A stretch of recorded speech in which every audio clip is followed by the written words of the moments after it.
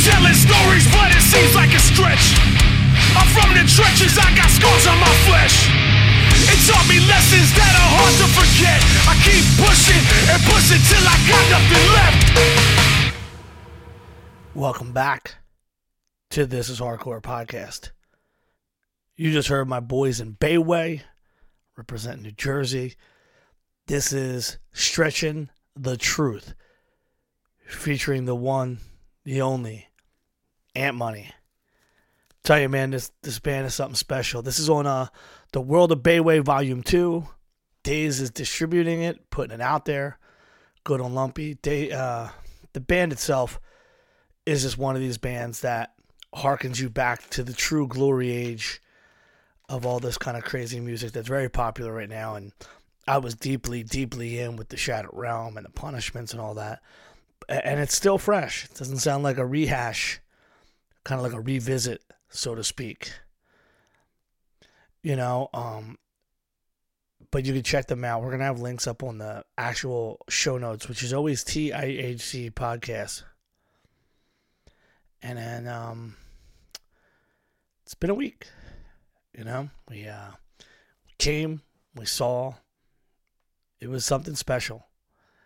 What Curtis and the guys from the Crowfoot, which is like, maybe it's the production company because that venue is the Russell Industrial Complex, but Curtis is a promoter in Detroit from the Crowfoot.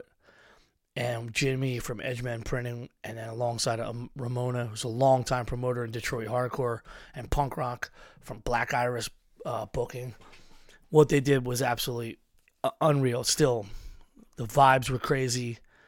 It felt like there was something special in the air. Maybe because I am usually working at stuff like that I don't get the same feeling. But to play it and be a part of it was truly an honor and something. It's just interesting to me to see on the other end how it feels, like the end user, so to speak. I'm not often the end user. Those of you who listened to the podcast last week, had some people come up to me. We had a lot of great conversations about it. My brother Jay Pedigree from Mind for a shouted it out, and he's right on target. It's not a diss. It's just, let's be ourselves. You know, let's be ourselves out there in hardcore for a change. You know, I have to once again to say that the people who were involved in that event trumped anything that I think This Is Hardcore can do. Just the light thing, that big giant tire backdrop of lights, it looks so cool. Cold as Life looks so epic. These digital crazy colors behind them was fucking fantastic. And then you know, the first person I had a really great conversation with when I got in was Beast from Hate Inc. I've known that guy a lot of years, and I'm gonna have him on the show at some point because his story is fucking fantastic. Touched on some things that we both are falling into in our time, and just some really good human being. Great to see him up there with Hate Inc. Great to see a lot of my friends from Detroit. There's just so many good stories. I could just go on forever, but I am very happy that I got to be a part of that and was there firsthand to hug my brother Jeff. And thank you to all the young kids for legitimately actually supporting all this shit. Like I said on stage, 20 years ago wasn't that way. So I'm glad that it is that way now. And it's that way for the Coldest Life, the Bayways, for a lot of people. And that's the best we can hope for, I think. In this situation, there's always shifts, paradigm shifts, where people get excited or support, and you feel like the entire hardcore scene is dominated by popularity or something like that. I don't know. But for me, I feel as if specifically that in this situation that everybody present was just there to celebrate not only Coldest Life, but all the bands. And it felt like a lot of people, which is fucking good to know. Good to know that a good thing like this was supported so well. Speaking of support, we got a lot of cool shit going on. A lot of cool shit. Friday, today, October 13th, Friday the 13th, we are going to have All Out War celebrating 25 years of For Those Who Were Crucified at the Phoenixville Polish Club. Tickets are still available. I'm going to say something that's not nice, but it ain't the first time. How is it that in today's economy or today's world of things, why am I still getting my balls broken every fucking day about some weird asshole who has a question? Got a question about the show, when's it starting? The shit says it right there. It's right in the fucking front, man. It's like we put all this shit on the internet, like you have to go get the tickets there. So many different avenues, and yet people are still in the DMs needing direct information. Like they're not sure. Just checking. Want to make sure this is right. It's so fucking annoying. 25 years is a long time, and that record was so unfucking believable. They're going to be out there with Tombs, Strength for a Reason, Funeral Leech, not Reach, and Simulacra. It's tomorrow. So, or tonight rather, whatever you want to call it. And then this fucking Greg, man, he's on point. We got the New Jersey Tsunami shows. Now both are sold the fuck out. So if you ain't got a ticket, I mean, you can try to show up in Salties and Lake Como. Maybe you'll get in 2 shows, morning, night, both sold out. Both crazy lineups. Great on Greg, great on Tsunami for making that happen. And then Monday night, we got Ringworm coming through with the Freight Train and Conduit from New Jersey. Getting ready. Those guys are getting ready to drop some shit. More news on that soon. But that's at the Broken Goblet out in Ben Salem. It's going to be fucking cool. We're going to be out there hanging out, giving out flyers. And we could talk forever about this blacklisted shows. Friday night is a nighttime show. That's sold out. Saturday's an afternoon show. That's sold out. October 29th, we've got Harm's Way at the church. Fleshwater, in ground. It's going to be something cool. Boundaries. Not Boundaries. I forget the other band. But that's going to be a nighttime show at the church on the Sunday, October 29th. Then we also got our friends Darkbuster with Noise, Vulture Raid, and Hard Turf. That's also going on at the Broken Goblet. So you got 2 shows. The Sunday night before Halloween. Philly, it's going to be fucking wild. Then the following week, Pain of Truth. This is the Not Through Blood record release tour, and it happens to hit alongside another tour going through. So we got Pain of Truth, Koyo, Lice Questions, Vomit Forth, Adrian, Balmara, Nomad, at our favorite place, the Phoenixville, once again. And then a little bit later on, November 10th, Dying Wish, Boundaries, Foreign Hands, and Roman Candle. We played a song from Roman Candle before. Make sure you're checking that out. And way out in December, we've got Angel Dust, Candy, Missing Link, and Lucy. This is at Underground Arts as well. And a show that just got announced. And my boy Kareem, he's fucking from Frankfurt, legit. His band Shout Out. We played you for them a couple times. So you should be aware who the fuck Shout Out is by now. And dude, he put it together. He's trying to do some things for the homeless. November 18th at Bonks. 7 p.m. This is for the Everything Project. All the proceeds are going to go to help homelessness in the area. We got Hard Turf, Hyper Fang, Disconnect, which you guys just heard a couple weeks ago. Shot Out. You heard them like a couple months ago. Our Bros in Freight Train, Fool's Game, and then that fucking Punishment. So, yeah. Punishment. We're doing it. So be there. Be square. It's going to be something cool. You got some cool shows coming up. More to be announced. Everything's at PhillyHCShows.com and on Instagram and Twitter. This podcast today is an interesting one. For those of you who may be like, not only like who's dog eat dog or whatever, it goes beyond not only just who's dog eat dog, but like for me, it's an impactful thing. And the story starts in the East Coast, New Jersey, and they tell it greatly. And we've had Dan come up months ago. I don't even remember the number episode. But Dan, who was in Mucky Pop, joined Murphy's Law, ended up in Dog Eat Dog, left Dog Eat Dog. Now he's in Kings Never Die. He played in Leeway for a bit. He actually wrote that song. He was a guitar player for the I'm Your Pusher shit with Eddie Leeway. We had him on. And really, this is just a fucking one of those bands that just popped out. Stories about a band at the right time, the right crazy amount of mixed sounds, really an amalgamation of horns, heavy music, the infusion of a little bit of funkiness, some hip hop, and they played a lot of hardcore shows, and they had some scary fucking moments, man. And we talk about it, and we talk about a lot about the motivation of the band and where they went, and then when things didn't pan out for them with the record label, how they stayed going, and just for a band to be around for 30 something years and still do it, still have the same love for the music, still have the respect for the fans. It's an endearing story. Dog Eat Dog, John Connor, Dave Navarro, both like legitimate, real guys. Original lineup. I'm really excited about this one. I hope you guys check it out, especially the young guys going, I don't really know anything about Dog Eat Dog.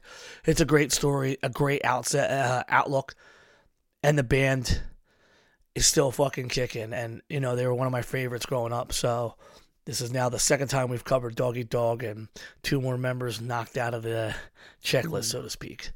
So let's fucking go. All right, everybody. Today we have something pretty badass. Not just 1, but 2 members of probably one of the most, I think, to me, like as a kid, like Dog Eat Dog was one of the most powerful names in hardcore as we were all coming up. And they have a legacy that still stands to this day. In fact, you guys came out and did This Is Hardcore a couple years ago. It was fucking fantastic because there was younger kids like, I always thought that there was like I needed to see it up front to see it. I mean, there's so many cool things that you guys have done. The legacy is there. The tracks are still there, and you guys are pumping out new shit as we go. And it's always awesome to try to not just have 1 member, but 2. So this will be interesting to see how we make this work. And I appreciate you coming on the show. And you guys decide amongst yourself who starts, but we always like to go from the beginning, from like how people grew up and what got them to either the interest to play the music that we would eventually talk about, or like how their beginnings brought them to the music that we would be talking about. Well, first of all, John, thanks for having us. No, I just want to say thanks for having us, and it's an honor. And since Dave and Sean asked me to be in the band, then he gets to go first. There it is. All right. Well, I'm sure that John and I have a lot of similar things that were influential to us, and we've talked about them, of course, over the years. But for me, my parents did not play music. Neither one was into music. They didn't purchase records and play them at home, and they didn't play musical instruments at all. So I definitely didn't get my music from my parents. But we did have a turntable. And I remember the earliest records in my house were Barry Manilow and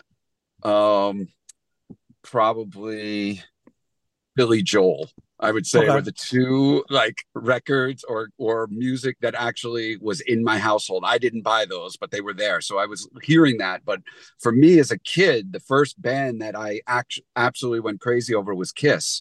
And when I saw, you know, the guys in the makeup on TV, like that's all I cared about was Kiss. So I kind of was attracted to heavy metal from an early age. I can remember being, 6 or 7 years old and being totally into Kiss and going to record stores and then seeing Meatloaf Bat Out of Hell record and, not knowing what it sounded like, but just knowing that cover was incredible.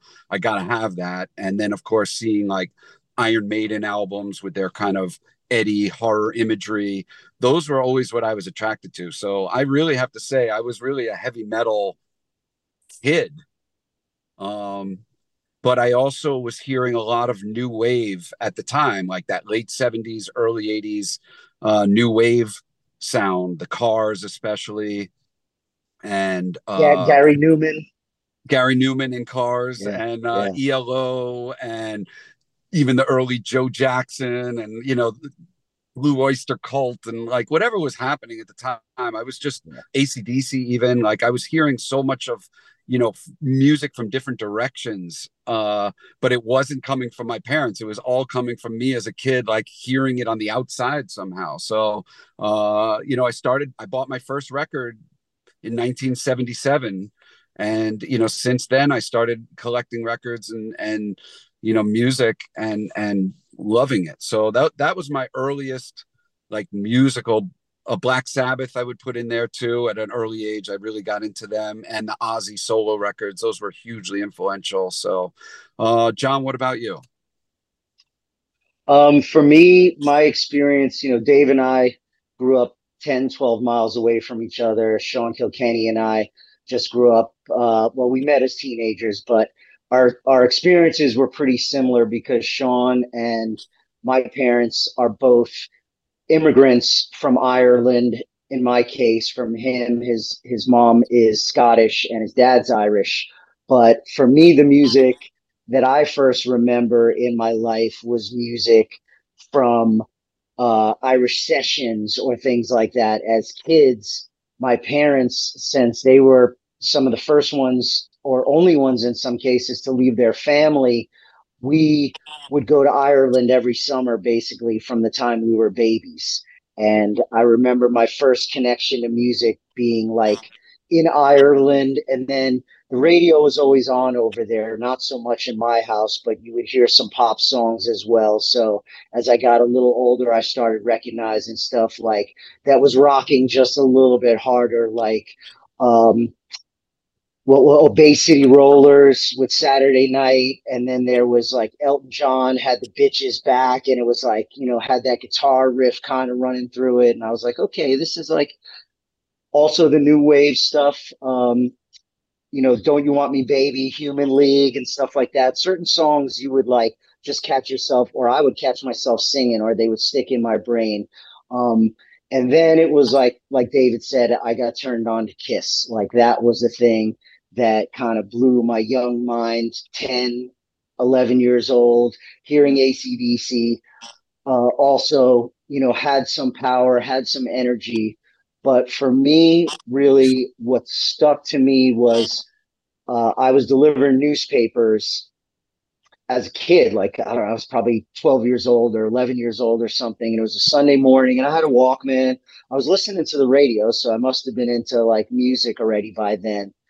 But I heard Black Sabbath Paranoid and the riff and Ozzy singing. It was like something calling me from outer space. And I just knew I wanted more of that. And that's kind of when I started diving into like, who is this band? What am I hearing?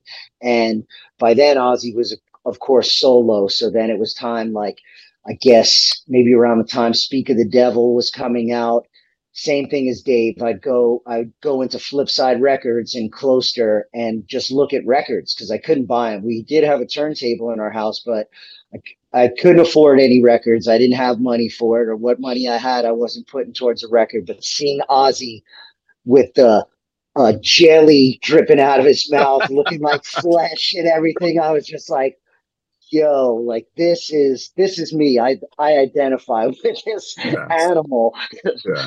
We both love that extreme imagery, I guess, on album covers back then. It was very attractive to the rebel in us, And it was all fantasy because you didn't know really what was behind the cover. You could see pictures of an artist and not understand what motivated that person. There's so much information now, but back then it was so much mystery, and it was a beautiful time.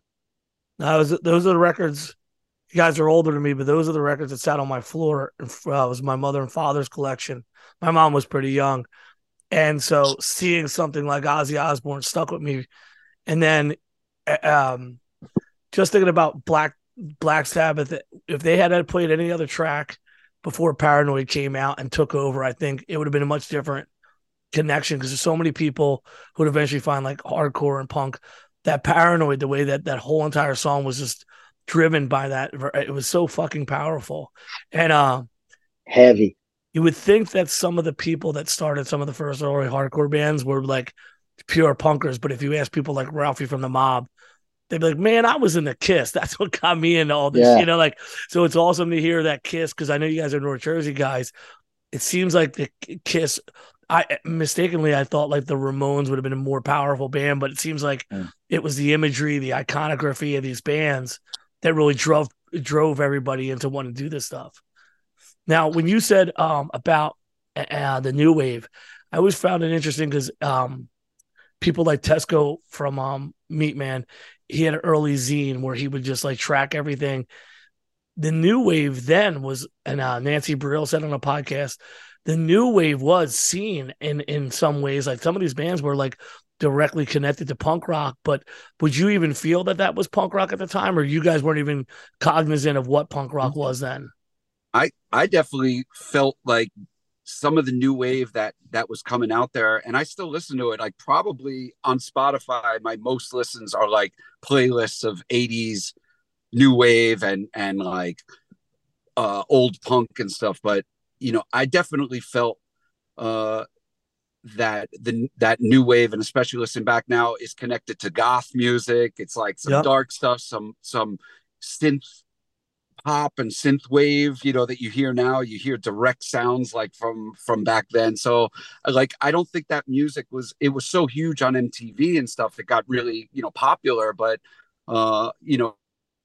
now it actually sounds way better. Like John said, Gary Newman. If you listen to Gary Newman solo records, they are dark, great records that definitely are related to punk. And then of course now I'm starting to learn more like than ever. Like now I'm getting more into like Joy Division than I've ever been in my life. And it's like a band like that. It's like where I didn't understand them then. It took me till now before I even got it. So there was so many influences going on that you didn't even know what it was. You were just drawn to it.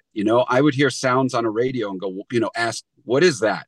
And then I would go to a store and I would look for that name in the bins, and that's how I found out about music. So, it's just timing. If we had been born in a different decade, we'd be talking about something else. But that's that late 70s, early 80s is where I started coming into consciousness about music. And really, I was pretty aware of what was coming out. And I have to say, like, I was pretty well schooled in music by the time the early 80s came around and Slayer, Metallica, and Anthrax were hitting. Like I was on that stuff, I was into it because I was reading heavy metal magazines and things all the time. So I knew the names of the bands, but I was too young to go to the shows, but I wasn't too young to get the albums.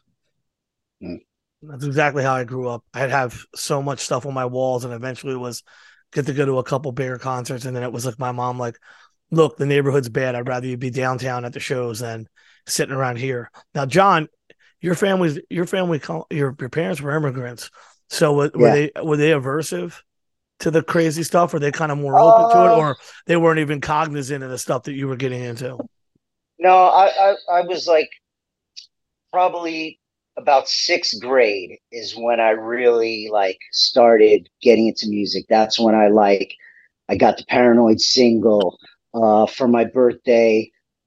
Somebody in my family, maybe my parents or somebody, got me the Men at Work album with Who Can It Be Now and all that stuff on it. And that was my first album that I ever had. Like that was mine, not a cassette or anything like that, an album and the Paranoid single. But maybe in seventh and eighth grade, I had some classmates who were also into metal. And one of my friends, John Barbaretti, his dad lived in Manhattan or the Bronx or something. And he would go into the city on the weekends and he would come back and turn us on to bands that we couldn't access at that point. Just like a little deeper into metal, but not really punk stuff. I didn't get into punk until I was in high school, like almost in retrospect. Like Dave said, I was well into metal, but I got into the Misfits because I saw the Metallica guys wearing the shirts. I wasn't there to kill them all, but same here. Yeah. Yep. Sex Pistols.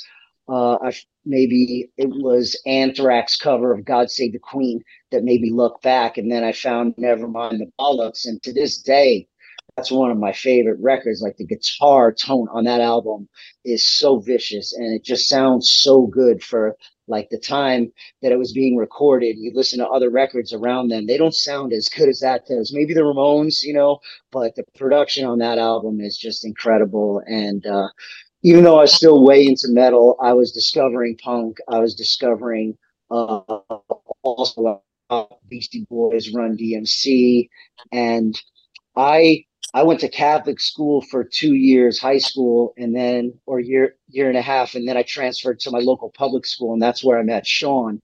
And because I had gotten a lot of credits in my first year and a half or 2 years, I was able to do work study my junior and senior year. And I had a job at the art gallery in Closter. And I was just basically like maybe cutting some cardboard, or they taught me how to cut mats. But the guys there used to listen to the New Afternoon Show on NYU. So I started getting exposed to like Husker Du and Einsters and Neubauten and, Kraftwerk and stuff like that.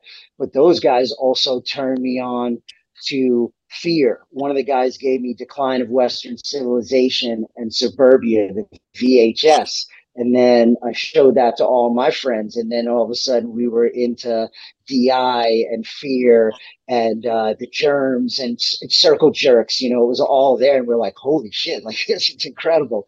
Um, so that was kind of my path. I found punk kind of by circling back to it, but I also had some older people that I didn't hang out with, but that I work with, and they turned me on to a lot of stuff. Like we were also listening to Howard Stern at that time. He was on like from 3 to 5 or something like that, and I remember just like being one of the first people around that were listening to Stern and listening to what his hijinks and what all that was. And it was pretty mind blowing for a like 15, 16-year-old kid. Yeah, we had Stern on, and my friends were a little older. And if you look at it, it's such a weird juxtaposition because now Howard Stern is like prominently placed in the zeitgeist. But, there was a time when, even though he was on the radio shows, he was kind of adversaries, kind of like, he kind of had his own punk, not in the musical sense, but he was a very agitator, and he did things to get people excited and do things differently. And obviously where he's at now is much different, but it obviously is an influence, especially for that entire generation of people that were finding this kind of things. Now, he was a button pusher. Also, just not to forget, many people don't know this, but 17 years ago, Howard Stern talked about Dog Eat Dog for like a good 10 minutes on the air. Oh, let me know about it. I didn't actually know that he talked about it. So, that's awesome.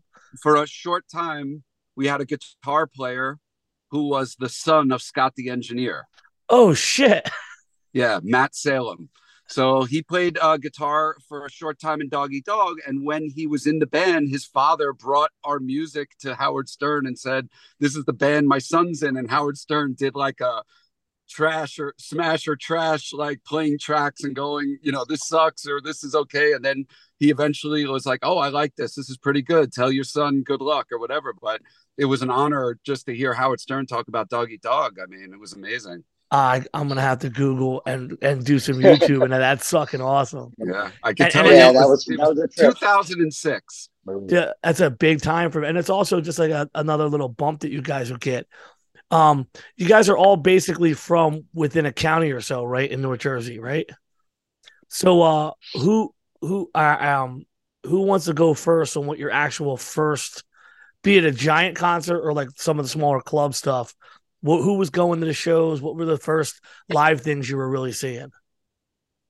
Our first show was a toga party in my basement. No, not the band, but you personally, like, when you go from listening to a record to like, all right, cool. My first show was Adam Ant in 1982. Oh shit!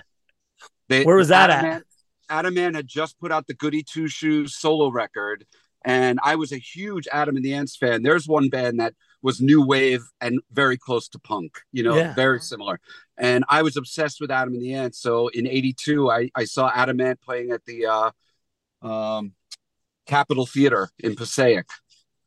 And I made my mother take me and my friends, and we dressed up with paint on our face, and we went to see Adam Ant. So I loved it. It was awesome. I still have my ticket stub today. How about you, John? I know you may have went to Ireland and seen some like, obviously like some, well, I mean, it's important. I mean, I went to a lot of Irish. I wish I'd seen Thin Lizzy, but hey, one of the black people I saw in Ireland was a gentleman playing bass in a club in Galway back in like, the early 80s. So maybe it was Uncle Phil back then or late 70s, but nah, it definitely wasn't Thin Lizzy. For me, the first real memory I have seeing live music was in the town that I grew up in, like on Labor Day or 4th of July, one of those, American holidays, there was a band shelter there, and they let a rock band play, and it was like high school kids that were probably 16 or 17. I remember one of kind of a friend of a friend's brother was playing guitar, bass in one of the bands, and they were just like playing Cream. And I remember them playing Sympathy for the Devil because that's the first time I heard that song, and I was like, "This song is dope. What the hell is this?" And that woo woo woo woo, all that stuff, and just seeing live music. But also, it wasn't like something inaccessible. It was like, hey, these people, like, I know them kind of, or, a friend of a friend does, or somebody's like big sister is dating that guy. So it was like, it was almost accessible right away. And then I saw another band at like a battle of the bands, I think when I was a freshman, and it ended up being a buddy of mine a couple of years later, but I didn't know them at all, but it was the same thing. They were right around my age, maybe a little bit older, but they were playing like Rat Child and like Motley Crue and stuff like that. And I'm like, man, they're playing the music that I want to play. So I had this like incredible like shot of energy and confidence just by seeing people my own age do it. But like the first like concert ticket that I had and went to with just my friends was the Twisted Sister when they were popping off with like "We're Not Gonna Take It" and all that, like the Stay Hungry album. And they had Rat and Lita Ford, and that's like what right when Rat was breaking. It was at the Pier in New York City. They used to hold on the west side of the city. They used to hold concerts down where like the ice rink and all that, the skateboard park and everything is now. They used to hold concerts down there on a man-made pier, I guess. And saw that. Twisted Sister was incredible. Just the entire experience was mind-blowing, and I was basically hooked for life on live music after like those pretty much 3 experiences. Dee Snider is a huge fan of Death Before Dishonor, and he actually records in Connecticut where Hatebreed went with Zeus. So Nice. he's like now in today's time getting hip to like what's like hip in hardcore now. It's like surreal. Dave, because you are the instrumentist, unless John, you have played an instrument. How did you actually pick up your instrument for the first time? Ukulele. John's a great ukulele player. I started like in grade school messing around with different instruments. So I grew up with a piano in my house, even though no one played. It was there, so I always was banging on the keys since I was a kid. I tried trumpet, I tried drums, kind of all over the place. And I guess when I was 12, my neighbor 2 houses away, Greg, was a drummer, and his brother was a guitar player. And they kind of said, hey, if you played bass, we could have a little band. So I was like, oh, that would be great. I'd love to be in a band. Let's try it. So I was kind of asked to play bass out of necessity. It wasn't something I was even thinking about playing. But the next day, I don't know how, but my mom asked around and somebody loaned her a bass, and she came home with it from school and she gave it to me. I ran to the next door neighbors and we started jamming Iron Maiden and Judas Priest and, all of the classic rock and metal songs. So I was kind of off and running in a band type situation starting around 12, and I never stopped. After that, I was playing in all the high school bands, and then by the time I was 15 is when I was playing like cover songs and we were playing in a club in Hillsdale, New Jersey, the China Club. And that was 1985. And that's where I first ran into John. So that was where the first connection between us. We were in the same club, both of us playing in cover bands, different cover bands, but basically being in the same place. So our musical path brought us to the China Club for the first time to meet. Now, there was a big group of your friends because you guys would eventually link up with Dan and that whole entire North Jersey scene. I mean, even in my time, if you were going up to North Jersey, you ended up, it's a kind of a congealed conglomeration of little towns. So we would go up to the studio ones, and then you would end up, like every Thursday later on, we would be somewhere in North Jersey at a show. And it kind of felt like everybody was always a part of it. So you guys kind of eventually would link up and just be a part of like a big group of friends that would go around and see all these kind of like beginning shows. And am I wrong in thinking that it was centered around Mucky Pup, or eventually would be your friend group was kind of like based around hanging at Murky Cup and then a Mucky Pup and them kind of shows at that time in the 80s in New Jersey? Well, it started out with multiple bands. But first things first, man, I want to correct you. I know you sing too, and the voice is an instrument, bro. The voice is definitely an instrument. You are a talented individual. I fake it till I make it, brother. But I'm sorry for saying you're still singing, you're still vocalizing. That's an instrument, and you're using it as you choose. Okay, brother. Did you ever do anything formal? Did you ever learn anything formal?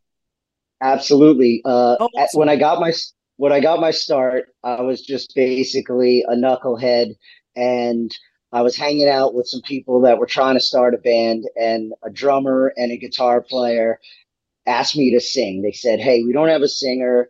You know all the words. We hear you singing along with this stuff in the car, in the bedroom, whatever, where we're hanging out, and try it out." So as soon as I started, I took to it. I'm a middle child, you know what I mean? So I'm constantly looking for attention or whatever. It's just that vibe.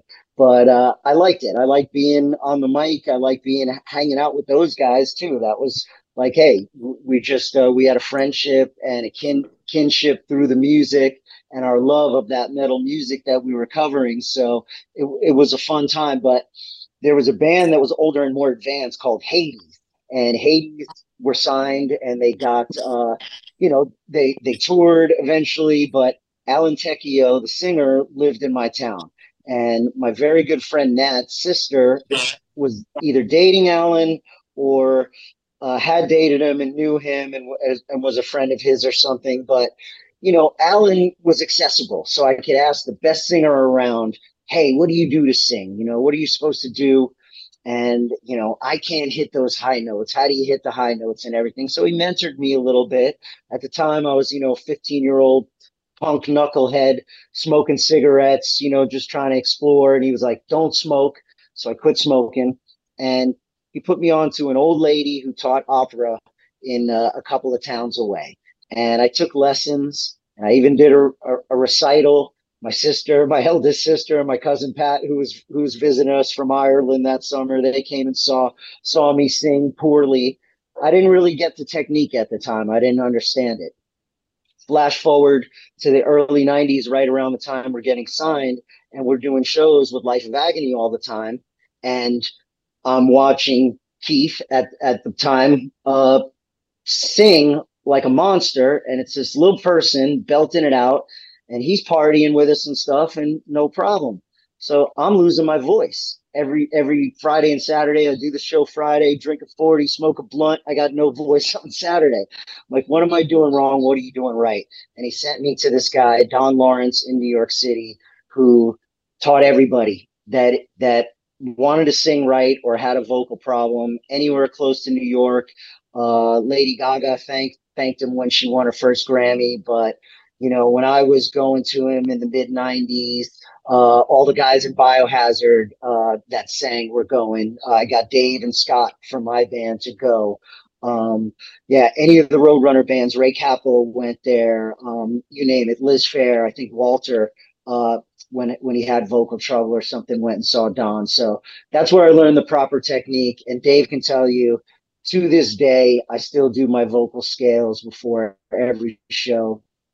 It's still the same file. It used to be a cassette from the 90s, but now I have like an MP3 of it. And it's just a discipline that I got into. It saved my voice. I rarely lose my voice. I might go through some rough patches here and there, but because of that training and technique, I've really been able to sing. And the in-ear monitors too. I know, like, I have a real basic setup. It doesn't cost a lot, but it's really done a lot for the longevity as far as singing goes.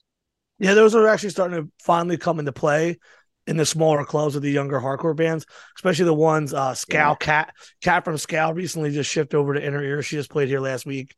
And it's really hard when you're playing in small clubs and the monitor wedges are fucked Yeah. up. You need to actually be able to hear yourself.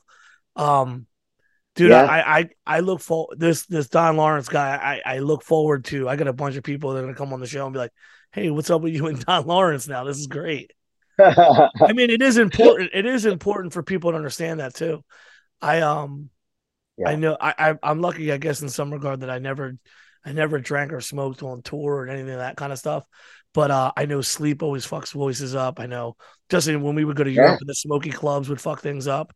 But Yep. thank you, Dehydration is a thank you huge for the. component. I truly do appreciate the lesson in that because I think that's something that I probably should have took some more heat on. Usually we have singers who are like, I don't know shit about what to do. So I appreciate you pointing that out, John.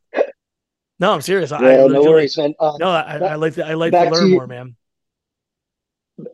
every day, and I learn from my peers. I always pick up things at festivals, talking to guys like Derek Green or Lou from Sick of It All, that screams his head off 5, 6 nights a week. I'm like, how are you doing it? And the secrets are to be shared. You were asking about our community in the '80s before I went off on my vocal tangent there, but yeah, Mucky Pup was at it, but Hades and Dan Lorenzo was kind of one of the kingpins and kind of the head that brought our North Jersey scene together. There was definitely those bands. We were also lucky because in North Jersey there was a club on Sunday nights that normally would sell alcohol, and it was all ages on Sundays. Shows would probably start around 6 o'clock, so people could go to school the next day and everything. And not only could you see some great live music, but you could also participate if you had a band. You gave a demo, or somehow you booked a show with Pete Tersha, who was booking over there. I can't believe that I remember it, but I do. And yeah, that's how you got in. And I remember seeing Dave play in 1985, and we were looking for a bass player for our little band. You had that one a little bit wrong. We didn't play the same night, but I saw you play, and then later on we met on when my band got a chance to play. But we wanted to steal Dave. We're like, he's the best part of the band. I wanted to be in your band because I was playing good songs, but I was playing traditional heavy metal, and you were playing the more progressive thrash, and I was totally like DRI and SOD, and you were doing that stuff. I'm like, that's what I want to do. I want to be in that band, but I have my, and it's like not as much fun. But that night, you guys, I believe, opened up for Mucky Pup, but they were called Predator, I believe, if I'm not mistaken. It was right before they changed the name to Mucky Pup, before their first album came out, and they had seen me play as well, and I was just digging that whole scene because I was into that same music, and I was kind of trapped in this like heavy metal cover band that I liked, but it wasn't what I was into musically listening to at the time. So when 2 years later, I get a call, Mucky Pup is looking for a bass player. You want to try out? And I'm like, shit, this is it. This is what I wanted. And I got the audition. I got in the band right then and there. And you and I ended up reconnecting because you were already friends with the guys at Mucky Pup, and they had a little party to say, all right, Dave's the new bass player party. You're there. Sean's there. Steve Trujillo, all the people. So like that's where the crew, Mucky Pup already had a little crew. I joined that crew, and then the crew got bigger and bigger. But then when we formed Dog Eat Dog, we had the same group of people, but then that even got bigger. So we had this, you're right, this kind of big posse that followed us around during those years. And that's why when we were a demo band, we would play a club and there'd be 100 people on a demo band. And the promoters of these shows were kind of surprised. How are you guys drawing so many people? We don't have a lot of bands that consistently bring in people. And it was really just the loyalty of our friends and the lure of partying with us and drinking our beer and everything. So we got a lot of people to be part of our scene very quickly. Well, yeah, I noticed part of it too. Sorry, Joe, go ahead. I was saying, I noticed everything that's written about the earliest of the band shows, your specific band, Dog Eat Dog, that it was parties or other places. And that rang true with what Zach from Bulldoze had said about like early shows or some of the earlier North Jersey bands with the same thing. Like it wasn't so much just that they had younger crowd, but it seems like the entire North Jersey scene, if there wasn't a club, there was a backyard or somewhere or someone's house. And you don't hear that too much now. So that's a really cool, almost like an advantage, because you're not sitting there up on stage nervous. You're at a party with your friends. You know, it's kind of like almost like it's not, it's you're still performing, but the weight is not as heavy to be on you. It's casual. All the bands were friends too. Like we met the guys. We met a lot of bands playing Pipeline often, you know. And in the time between, like when Dave joined Mucky Pup, I had already quit singing in bands and I was into skateboarding. Sean and I were skating a lot, and skateboarding is honestly what helped really expand the Doggy Dog name early, and how, like Dave mentioned, we had people, a lot of people, 100 people or more coming to a club, and nobody, it was just off of word of mouth. But the skate scene around North Jersey was pretty insular, and we all kind of learned about each other's spots and we shared it because we knew there wasn't that much, you know. It wasn't like, okay, this is our ramp or whatever. Like back in those days, if you found something as a skater and you proved you could show up and hang or at least try, then people would give you a shot. And that helped really springboard the band in the early days, for sure, between the music scene and the skateboard scene. Now, actually, I knew that you guys were attached to, not Birdhouse, was it Doghouse or one of them, something like that? Like there was a logo that it was inspired, and I know that you guys were featured quite a few times on skate tapes, like videotapes. I would see you guys the songs, but I actually going back to the Pipeline stuff. We used to go to the Pipeline and maybe Thursday night hardcore shows. I think probably 2 times a month I would have to sleep at Trenton because I would miss the train, and then we wouldn't be able to get the feet. Like literally, like I remember going to that thing. But for you guys, emerging from that skate culture, does that lie also where what we later will talk about, like the different influences? Because at the same time we're talking Red Hot Chili Peppers and BC Boys is either on tour or about the tour, you know, like all this stuff that kind of resonates with the funk thing that was like temporarily like coming up with a little bit of Murphy's Law, definitely heavy with Red Hot Chili Peppers. And then also that was big with even the early Bounce and Soul stuff in New Jersey, all the way down to New Brunswick. It was like this college funk thing. The ska stuff was always big in that area. And then also hip hop kind of emerged, not as the victor because they started getting into majors sooner, but I felt like the white kids from college were more excited about hip hop, I think, than some of the other stuff. Like it kind of like became a divergent thing, like either straight headbanger, but it seemed like you guys had this awesome mix of the heavy metal background, the new wave stuff, all these different things. And now it makes sense that skateboarding added to that whole kind of amalgamation of ideas and influences. You could throw in rap and reggae in there too. When we got together for the first time and said, you know, let's create a sound, you know, we didn't have a plan. That was just like, what can each individual person bring to the table? And when you put the guys who are in the band in a room, you know, everybody has different influences, slightly different, and would bring those to the table. And so you know, our early songs were just like anything goes. Like we wanted to be hardcore, but John kind of wanted to approach it with a more rap style delivery. And we were like, yeah, that sounds good with the music, you know? So it wasn't like, let's do a rap band. No, we just did what we could do. John hadn't gone to his singing lessons yet. So that's how he felt comfortable delivering the lines. And Dan Nastasi, when he joined Doggy Dog, he brought his kind of style of playing guitar and his style of lyrics into the mix. So it kept evolving into something else that it wasn't, but it grew and grew and grew. By the time we were ready to record the Allboro Kings record, we had kind of found our sound at that point. Even the Warren EP was still a band in growth, but I think by Allboro Kings, like we had found the formula that was starting to work for us, at least with No Fronts and Who's the King. And then that was the kind of blueprint we worked off of for the future. But again, it wasn't a plan. Even the saxophone wasn't a plan. It was just something that happened because we had a friend who played saxophone, and we said, let's try it. You don't know until you try. So we were definitely influenced by Murphy's Law. We were influenced by Beastie Boys, Red Hot Chili Peppers, all of those bands. I remember saying, one thing I'm not going to do in this band is play slap bass, because everybody was. Yeah, everybody was at that time. I remember Suicidal just kind of was doing the switch a little bit there. Yeah.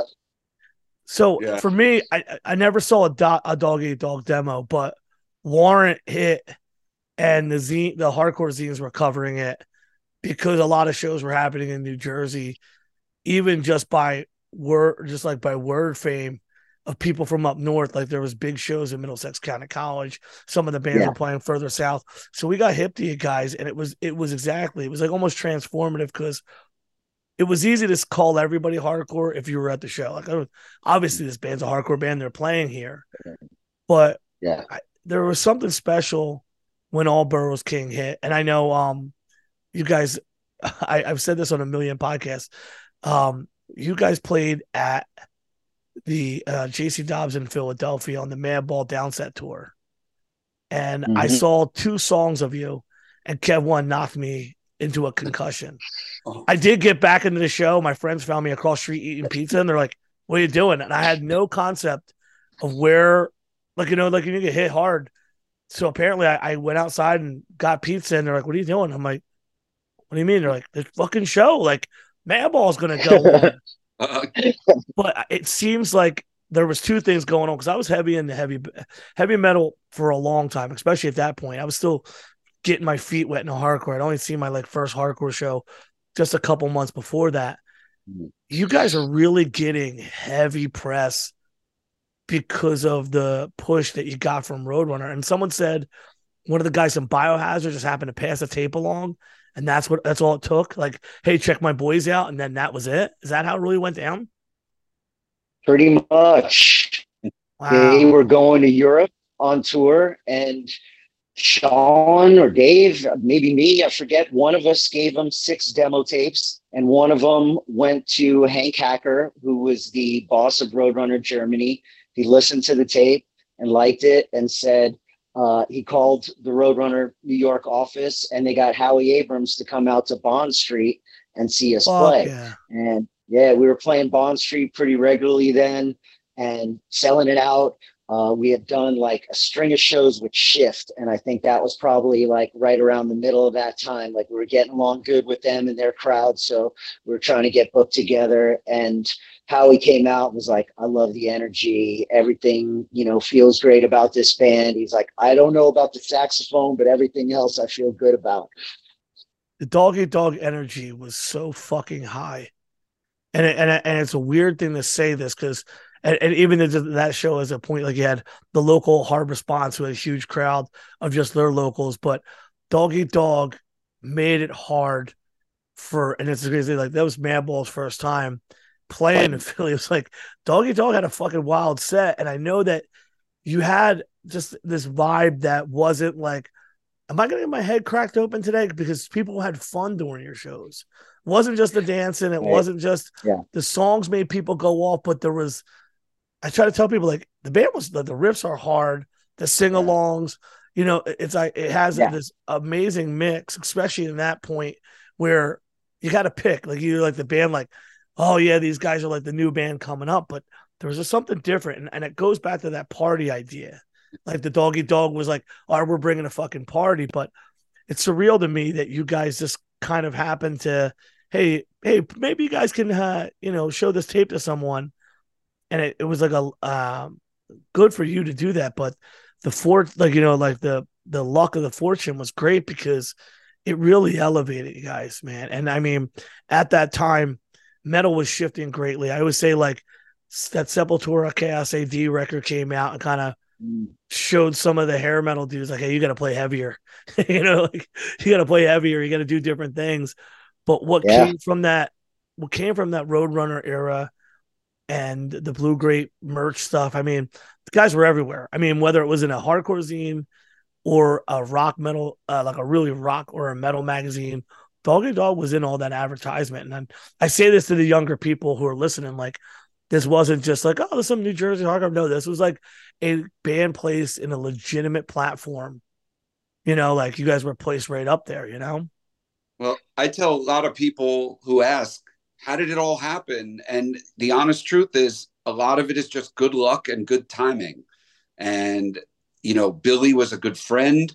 He did what he did because he liked us as people and he liked the band and he wanted to help, you know? And it's like, he's just a great guy. And, you know, he didn't know that Roadrunner would sign us. He just did what he did what he wanted to do, which was pass the tape on. Enough said, you know. He didn't necessarily follow up or do anything, but he set that in motion. And, you know, that's part of our story. And we're extremely grateful to have a friend like that did that. But again, it's like just good timing. Like if he had handed it to a different label, maybe it wouldn't have happened. You know what I mean? If it had been 6 months earlier, maybe it wouldn't happen. You just don't know. It's all about just, you know, the right time, right place, good friends, good, you know, positive vibes back our way. Good karma. If it was Monty Connor or Mike Gitter that had went down to the show instead of Howie Abrams, we probably never even would have been signed. And Howie played a major role in helping to translate what the band was about and place the band properly within Roadrunner's structure for us. Nobody at Roadrunner was excited about All Borough Kings until we went over and crushed it on the Biohazard tour in Europe. And our videos were hitting all the specialty shows in MTV UK, MTV Germany, everything. Like, you know, we seized the opportunity by being with a really the hottest band in Europe, at least that to my knowledge was Biohazard at that time. And they had the power of Warner Brothers behind them for the first time. And they were on top of the world. And we surfed that wake behind them and were able to grab our own momentum. But I will say that once we did have momentum, that Roadrunner did use their resources, and a guy like Howie made sure that our message, when it got out there, even in metal magazines or places that we might not necessarily belong, that we were represented in the right way, and that our ads were good, or we were in an ad maybe with Typo and Life of Agony or something. So we're like, okay, cool. Like we could fit in with these bands. We play with them often on festivals and things like that. But without Howie there, and it showed when Howie left after Play Games, we had no advocate at the label anymore. And our management and the label were incapable of working together, and it fell apart. But Howie's sense of hardcore and hip hop was the perfect A&R man for our band. Like, he came up with the title, or he had seen a friend of ours who wrote ABK on a graphic that we still use. It's a cartoon of me, and we call it the Screaming Mike. I'm like yelling into the mic, and then the mic is screaming too. And on the sweatshirt it said ABK, and Howie's like, "Oh, I saw ABK. You should call your album that." I was like, "What does ABK mean?" He said, All Borough Kings. I was like, "That's a pretty good idea," and nobody had a better idea, so we used it. I actually never knew that story, but that's fucking fantastic. At that time, I was obsessed with graffiti. Not my mother wrote graffiti in the 70s. Philadelphia was covered in it. I lived right on the first L train stop. So riding to school, I got to see everything on the L top, and just seeing the letters and all that. It like the entire imagery hit me. Well, I was reading magazines like way back, and I used to collect them for a time. There was always talk about you guys touring, and then you guys would reference the Bad Brains a lot. Like there was some kind of meeting and impact. So how did you guys link with them? And like, was there really like this like mentorship, or were you guys just being kind? Like, it seems interesting because I know that was like right around they were doing like, might have been right after they were doing the God Is Love tour or something, or, you know, like, but I know it that was Rise. Oh, it was Rise. I know at some point you guys kind of linked, and you guys gave so much praise to the Bad Brains, and I was kind of like, holy shit. Like I didn't think that they would mess with these newer bands. So what was the combination of you guys like, and what did you learn from them? Well, I'll start it out. We we're incredibly lucky to have the first tour that we ever did. Our EP came out in 1993. Nobody cared around the world except for Warrant because they had called their record Dog to Dog. Yeah. And we were pissed about that. So we called our EP Warrant just to be like, okay, cool, now we're even. But no one cared really, aside from maybe, some of the hardcore scene on the East Coast, that knew about the band, but it was not an international pop off in any way. But what we did get out of it was an opportunity to tour in the United Kingdom for about 10 days. And we were direct support to the Goats and Bad Brains. Oh, And the Goats from Philly? Yeah. Oh, that's fucking awesome. I seen them a lot as a kid, man. Yeah, me too. We had saw them and played with them prior to the tour, so we were really excited. And imagine getting like your heroes as your first tour, and then on top of it, it was Mackie on drums and Israel singing. So it wasn't the HR and Earl experience, but it was Doc and Daryl were just very kind. They made us feel welcome. If we had any questions, they broke it down. They weren't like hiding in the dressing room away from us. Like if we happen to pass the door in the hall, they'd be like, yo, come in, say what's up. Or like, I just remember anytime they spoke, like we were all just like reverence, we shut up. And, one of the best nights ever for me on stage was we had, towards the end of the tour, we were doing a gig and the Bad Brains like did this instrumental thing, and they would have I think maybe somebody from the Goats got up on bass, but they had the MCs from the Goats, and Daryl would rap and do some like Jamaican chanting, and that's why we put him on Who's the King, because I had seen him do it in England a few times. But that night they invited me and Dougie, who rapped with us and played saxophone on stage, and I got to like freestyle with the Bad Brains playing behind me, and I was like, oh my god, my mind was blown. It was like the biggest thing ever. And that's such a blessing. That's such a blessing. Yeah, Dave, like Fishbone headlined the Brixton Academy show, and then tell them about Europe, Dave, when we went to Germany and what bands you played with, please. Just to follow up on John, I mean, Bad Brains were, and still are in my absolute top favorite bands of all time, hardcore or not. They're very influential. When I was in Mucky Pup, we had played with Bad Brains a few times. We had played with Solo a few times. So like, we were amongst them, but like touring was a different story. And like John said, when we were in the studio making Allboro Kings and Daryl Jennifer walks into the studio and he's singing on your record, it's like, you can't comprehend that at that level back then. Like nowadays we've done so many incredible things. I say, all right, I believe it. But back then it seemed like a dream. And when we finished the Bad Brains tour, part of that tour, our very first tour, we got in our van and we drove to Holland and we linked up with 7 Seconds and Big Drill Car next. So how was 7 Seconds? Were they like in a Kevin's such an awesome fucking guy. How was he? I mean, so now he's so talented. He does so much cool shit now too. I forgot what record it was, but in '93 they were, he was definitely still looking young and doing well, and the band was rocking. I mean, it was a dream. I loved 7 Seconds, and I loved Big Drill Car so much. So just to be on that bill.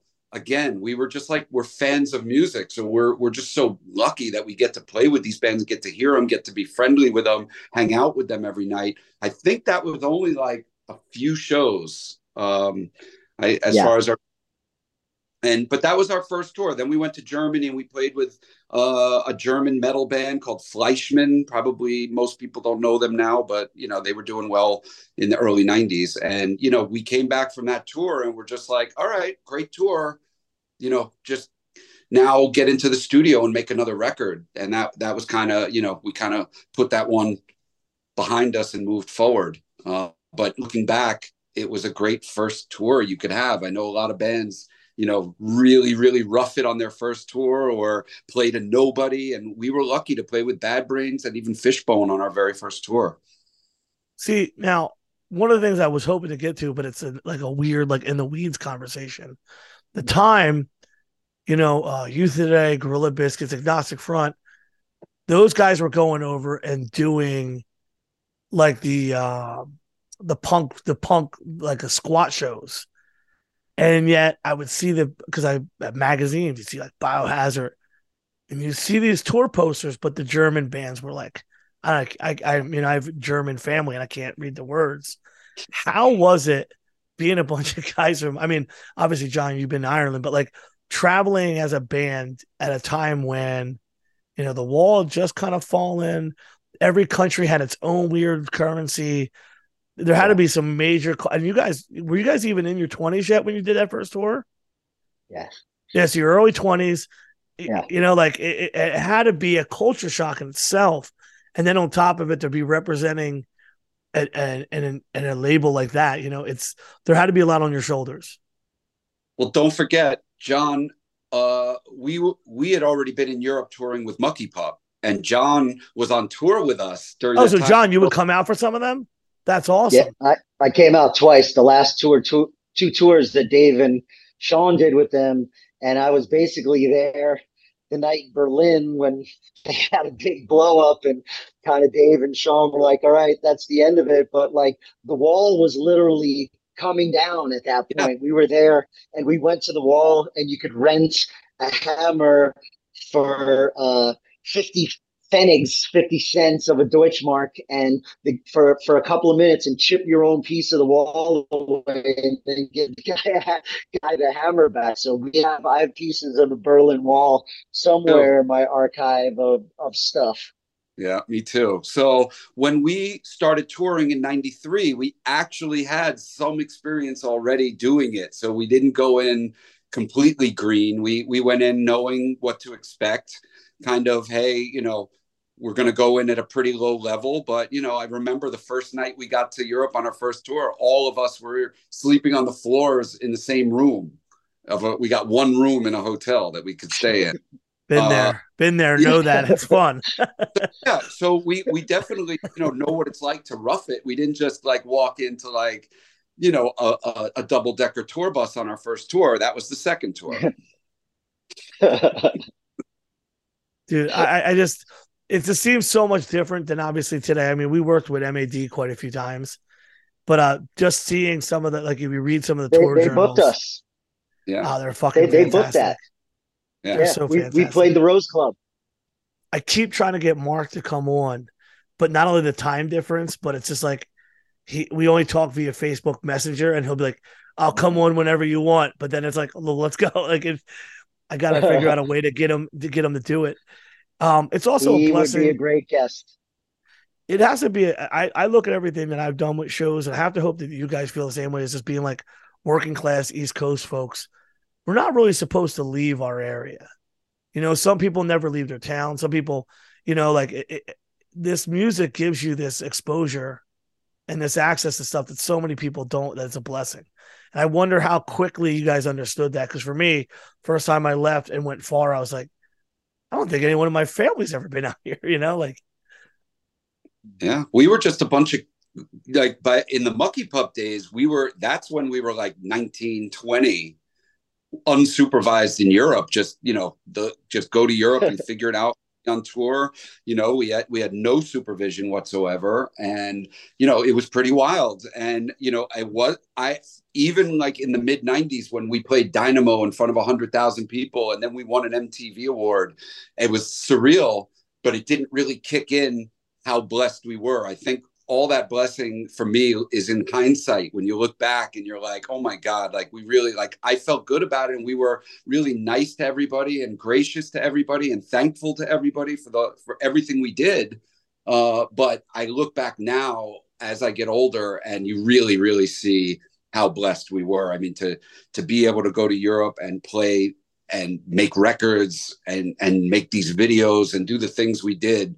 Yeah, now it looks more like a blessing than ever. So I'm extremely grateful every day for the adventure that John and I have been on now for 33 years, and including the Mucky years, we're talking 35 years we've been chilling. And if you talk about when we first met at the China Club, we're talking almost 40 years now. So Fucking it's awesome.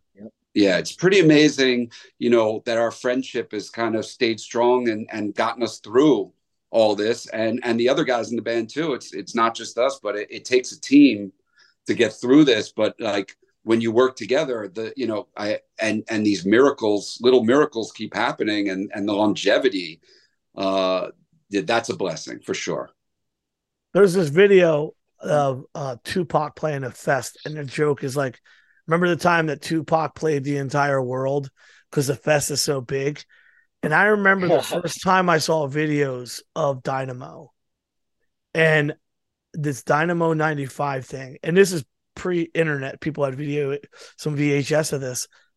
Yeah. You guys walked on that stage. Did you know? Did anybody give you any warning? Like, did you guys know going up that morning, like, hey, when we get up on this stage, it's going to look like half the earth is in front of us?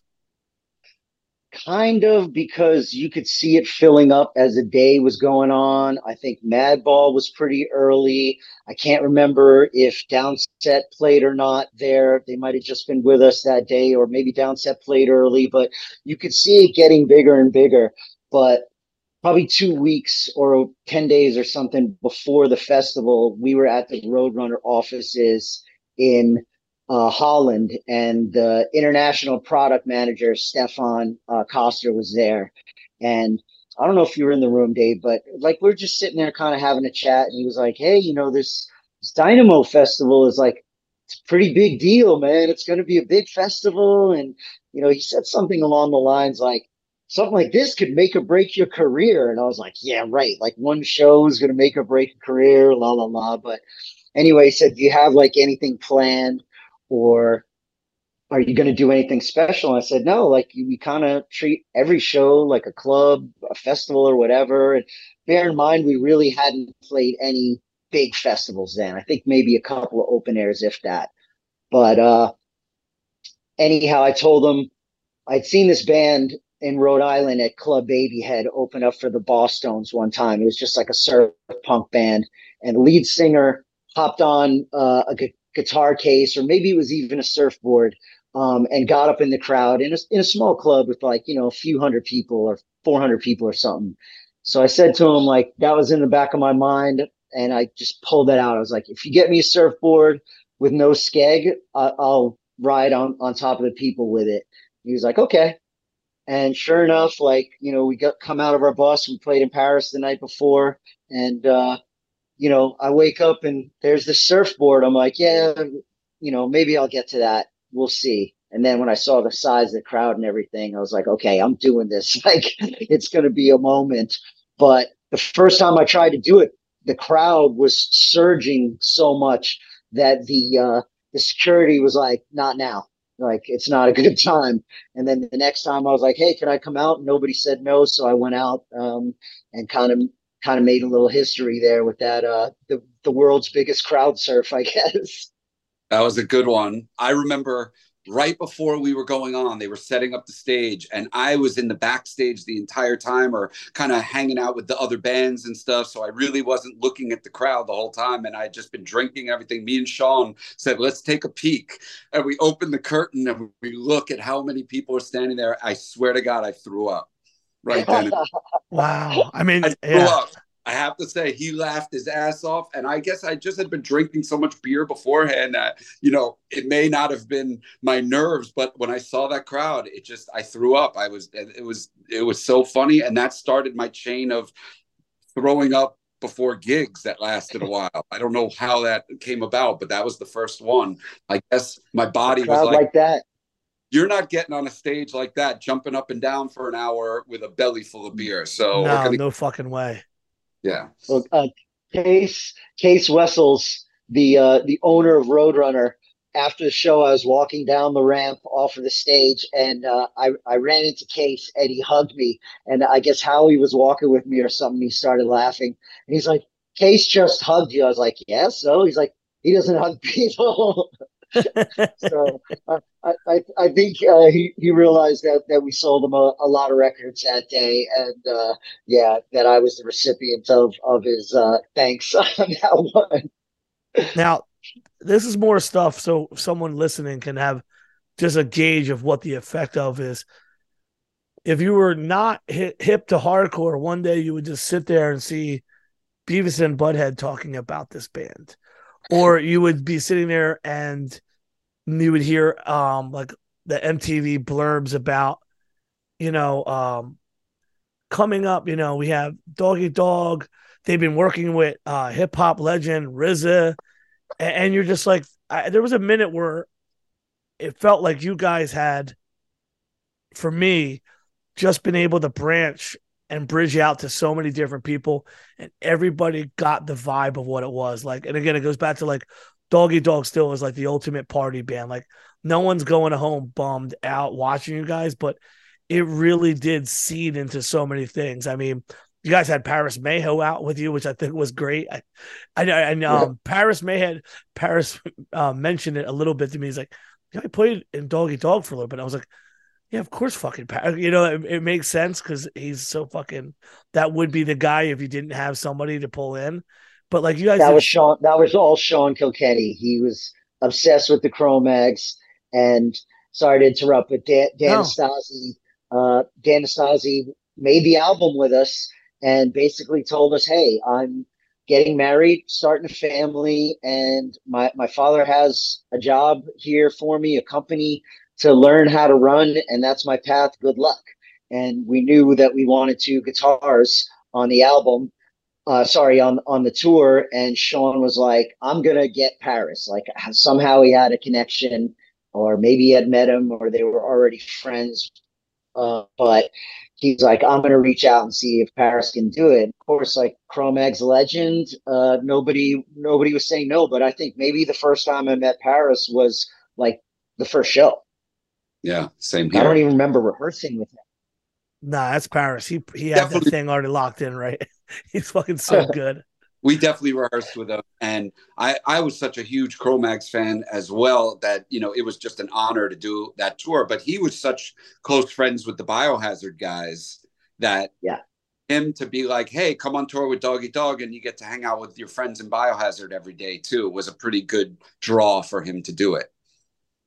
And Drew Stone was there on that tour every night as well. So I'm sure if it was Doggy Dog in their first European tour in a van, he probably wouldn't have been as excited about it. No, I just think he did shows with us after that tour in a van, if you remember, a few more. So, no, it was cool. I mean, we didn't have enough material. Our first album wasn't long enough even for our 45-minute set or whatever. We ended up playing Street Justice as well every night, and people love that. We were a new band. A lot of people hadn't even heard our album yet. So by coming out with one of the guys in the Cro-Mags and then doing a decent version of Street Justice, it didn't hurt our, hardcore credibility, let's say. No, I just think that you guys have had this lending ability where so many people wanted to work with you. Also, I had Dan on the show and he told me this, like, yeah, everything was going great. Doggy was about to do this great thing. And I said, no, I gotta get married. I gotta do it. And I was like, mind blown. And he also said they got Paris to do it. But what my point was getting to is like Doggy Dog is like the Kappa bearer at the time. Everybody got along. You guys met people. Everyone loved being around you. And it's fucking fantastic. Because I hear a lot of stories about the grind and the grudge and there's a lot of people that don't have you guys have an awesome outlook, and it feels like that outlook gravitated people towards you guys because of the way you guys treated all this.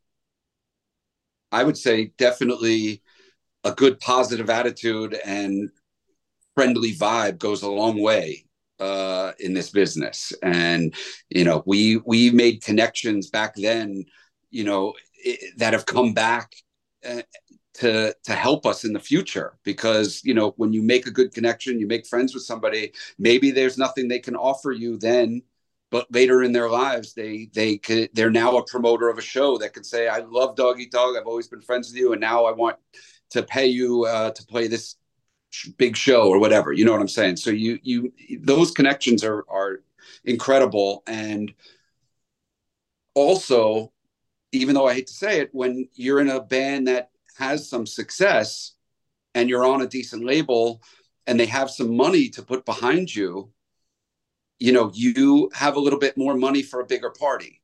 Yeah. Okay. We were able to say, hey, we really want to work with the RZA. That doesn't come free. The RZA didn't just say, I want to party with you. You Yeah. Okay. have, I get it. I get it. yeah. So a lot of times people just do guests on your album, whatever. But we were in a position where we actually could reach out. RZA could have said no to us. I don't like your music. I don't, but he didn't. He liked what we were doing. He was totally cool and down with it. And we were able to. We had to pay him, of course, but we got the opportunity to write a song with that guy and hang out for a whole day with him. It was a pretty amazing experience. But when you are in a band and you do have a label backing you, you have more possibilities that you wouldn't have if you absolutely have no money and no push. I think also, from my perspective, is that because you guys had been touching on different sounds, I think people were very interested in this band. Like from a viewer point, like there was people that I don't even like in high school that were rocking Doggy Dog stuff, and I'm like, what the fuck is? How these motherfuckers know? Like, how these motherfuckers get into our shit? Like, like open always. And then, like I said before, that those skate tapes and like you guys, I mean, we would sit back and watch it, and you hear No Fronts or something. You're like, how the fuck did they get on this too? Like you guys had a contingent effect where so many people got hip to you guys. It was fucking fantastic. We had a flexibility too that not many bands could say, hey, our last tour was with Biohazard and Downset, and our next tour is with No Doubt and 311. You know what I mean? It's all rock music, right? But very different energies and maybe fan bases as well. And one summer we did a tour with Clutch and Tad. You know what I mean? Oh shit! Like Downer, slow. You guys are coming up like, all right, everybody. That was totally. A great juxtaposition of the two crowds. Oh my God. And I love Tad, and we were great friends with Clutch as well. Like we knew them from basically the time they came out, and Jack Flanagan was already involved with them. So, great dude. Yeah, of course. Jack was our road manager in the 90s when we were popping off and playing the biggest shows and festivals from probably 96, 97 through 99. Jack was on the road with us. So,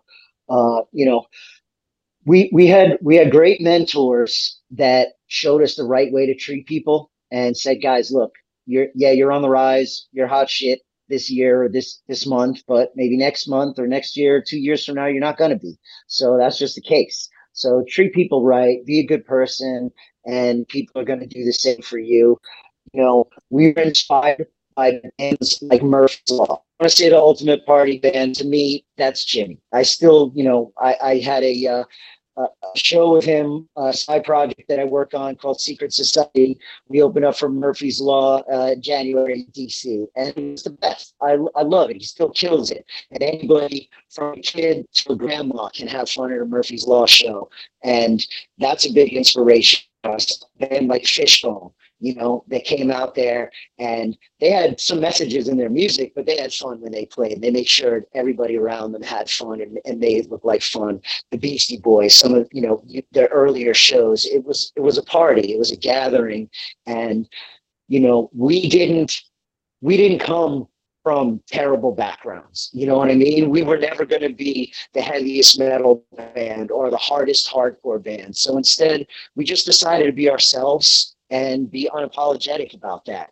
And that vibe and that energy has worked for us for decades now. Even in our downtimes, the people that come around, they've always been like, yo, you guys are still having fun. You still put your energy into your music, and it shows that you're still friends. And that's the nicest thing people can say about it. That's such a good thing that you touched on Jimmy G, because the older guys will tell you that they're like, you ask some of the old guys, they'll say Jimmy G to this day was the best frontman in New York hardcore. He's still to this day, even in his later days, people, I mean, I saw him at the Thompson Square Park 2021. I asked someone and they're like, this is the old Jimmy, like 6,000 kids, beers are throwing everywhere. But it's awesome that you touched on that, John, because that does make a lot of sense that you guys, that's where the vibes are coming from. I just feel like you guys brought so much different things to the table that it was easier for people to, if you were straight death metal or thrash, it's harder to get that. I mean, you guys did have Dio on a song, but I mean, like in general, you guys being open to the sounds and having these different, more open ideas, I think it really lended for people to collab and want to work with you. We never wanted to limit ourselves. If there was an opportunity put in front of us, if it felt right, we were going to go for it. The Jam Master Jay stuff, I mean, and Roadrunner was remixing a single because they wanted to extend the record. They wanted to try another chance at trying to have a hit. Now, a lot of bands might not go for that and say, oh, I don't know, a single, I don't know if we're comfortable with that, but we didn't say no. We're like, let's try it. What's the harm in getting in the studio with a legend, someone who we respect, and a guy that basically is one of the forefathers of an entire genre? And it ended up working out well for us. We weren't afraid of success or failure. What was some of the worst advice or anything given to you guys post ABK working on Play Games? Like, there had to be people that kind of came to you guys and like, this is what you guys have to do, or did you guys have creativity in where you wanted to go now that you had success in your hands? I'll say once we finished the ABK tour and then the tours that followed, Roadrunner was like, all right, start writing the next record. And we didn't have any songs left over from the past. We had recorded everything. So we had to start basically at fresh again for the Play Games record. And, we had wrote 2 songs by 95. We had already wrote 2 new songs and we played them at Dynamo. I believe we played both of them, Numb and Bulletproof. And then when they said, okay, guys, go, make your record. I mean, we were pretty much left alone at the beginning. We were demoing songs on our own. We worked with Tom Soares up in Rhode Island and demoed with him. We had demoed in a few different places. Like we really John Travis. Yeah, exactly. Yep. So we weren't. Nobody was really pressuring us. If anybody was really getting involved in what we were doing, it was Howie Abrams, who was doing that as a friend and a coworker, but not anybody saying, hey, this is the sound you have to go. He was just saying, let me give you some advice, or why don't we try this line or anything. It was all very helpful advice. Yeah. Howie, amazing. He would be in the studio with us working, but at no time was there ever pressure from the label to say, do a song that sounds like this or go in this direction. They were pretty much like leaving us alone. And when we said, hey, we want to work with Dio, they were like, okay, we'll make it happen. We want to work with the RZA. Okay, we'll make it happen. And through Howie and the label, they granted our wishes basically, but like nobody said, do this or do that. So we are very fortunate that we had a hit record and we didn't face that kind of pressure from a label to go in a direction we didn't want to. The only time we ever really had that was maybe when they wanted to sponsor the tour, and Bravo was the big magazine, teeny magazine in Germany, especially, and they wanted a tour to sponsor us instead of Kerrang or Metal Hammer, which would be the normal choice at the time. And we agreed to that. We weren't pressured to do it. We could have said no, but we looked at it, and it was a publication that had 1 million readers a week, 1 million copies. They wanted to sponsor. So holy shit. Yeah, it was much bigger than those metal magazines, but that may not have been the best decision at looking back, but it was. Well, it alienated some of our crowd considerably just by having that association with Bravo. And Roadrunner had never had a band in that space before, in that magazine. But even though we were getting backlash and shit for being the Bravo boys, 2 years later, Biohazard's in it, Wu-Tang's in it. Next thing, Eminem is in it. In a way, we were the first to the party, and we had to take the slings and arrows for it. But we didn't mind that. There was nowhere else to go in the underground. Like Dave said, we didn't have any pressure to create a certain song or a style or a bad idea. The worst ideas for the Play Games album came from us ourselves. You know what I mean? And that's the way it's been with all of our music. We're very lucky, even especially the latest record. The label didn't hear anything until it was almost finished. Like we've never had anybody tell us what to do or what direction to follow. And we've always been able to use a democratic process to figure out what we want to do.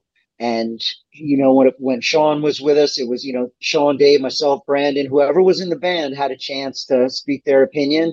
And if there was an even vote, then maybe the manager or somebody could break the tie. But, you know, when we started the band, Dave, it was only three of us really was the nucleus. And then we found a drummer and Dan came later. But our idea was we weren't going to put any limitations on what we did musically. We weren't going to put any limitations on promotion. We would speak to anybody, fanzine, to MTV. It didn't matter to us what level. If they wanted to promote us, we were happy to talk to them. And yeah, we are sticking with that. And some of the things we got backlash for, but I personally wouldn't have changed any of the decisions. For me, I wanted to ask you if, looking back, when Roadrunner started dumping the hardcore stuff out, did you guys think that that would affect you guys? Because I remember just went from being like Madball Shelter, this band, that band, this band, and then little by little it was like boom, boom, boom, boom, boom, boom, boom. And then I don't have the inner workings, but we've had different people throughout the different podcasts say, hey, this happened and this happened from their perspective. What was your perspective towards the end of the Roadrunner days for you guys? We were recording the Amped record, which came out on Roadrunner. Yeah. But basically halfway came out on Roadrunner. That was kind of our last resort. We were left alone in the studio again to make this record, and we were funded by Roadrunner, but basically they didn't seem to have anybody that really cared about what was going on during this making of this record. We were basically just doing it because we got our engineer and studio paid for by the label. And then, you know, somebody came out and checked out what we were doing, and we handed in this record. We just worked 10 months recording, and we had a video for the first single. And we went on tour and we played, you know, some shows, but not a massive tour, smaller level tours. And then Roadrunner was basically like, all right, make another record now. And we felt, what are you talking about? We just made a record. Like, we just handed you a record. And we realized that there's just nobody left at the label that's got our back anymore. There's no support for Dog Eat Dog. Like, it seems like anyone at the label was like, no, they're your problem. They're your problem. Like, and it just, that's the way it felt at the end. And if you know, we still had multiple records left on our contract. So it's like, what do? We don't want to be on this label because nobody's got our back, but we're obligated to make more records for a label that doesn't even really want us. So, you know, we had to basically fight to get off the label. And that's what happened in 2000.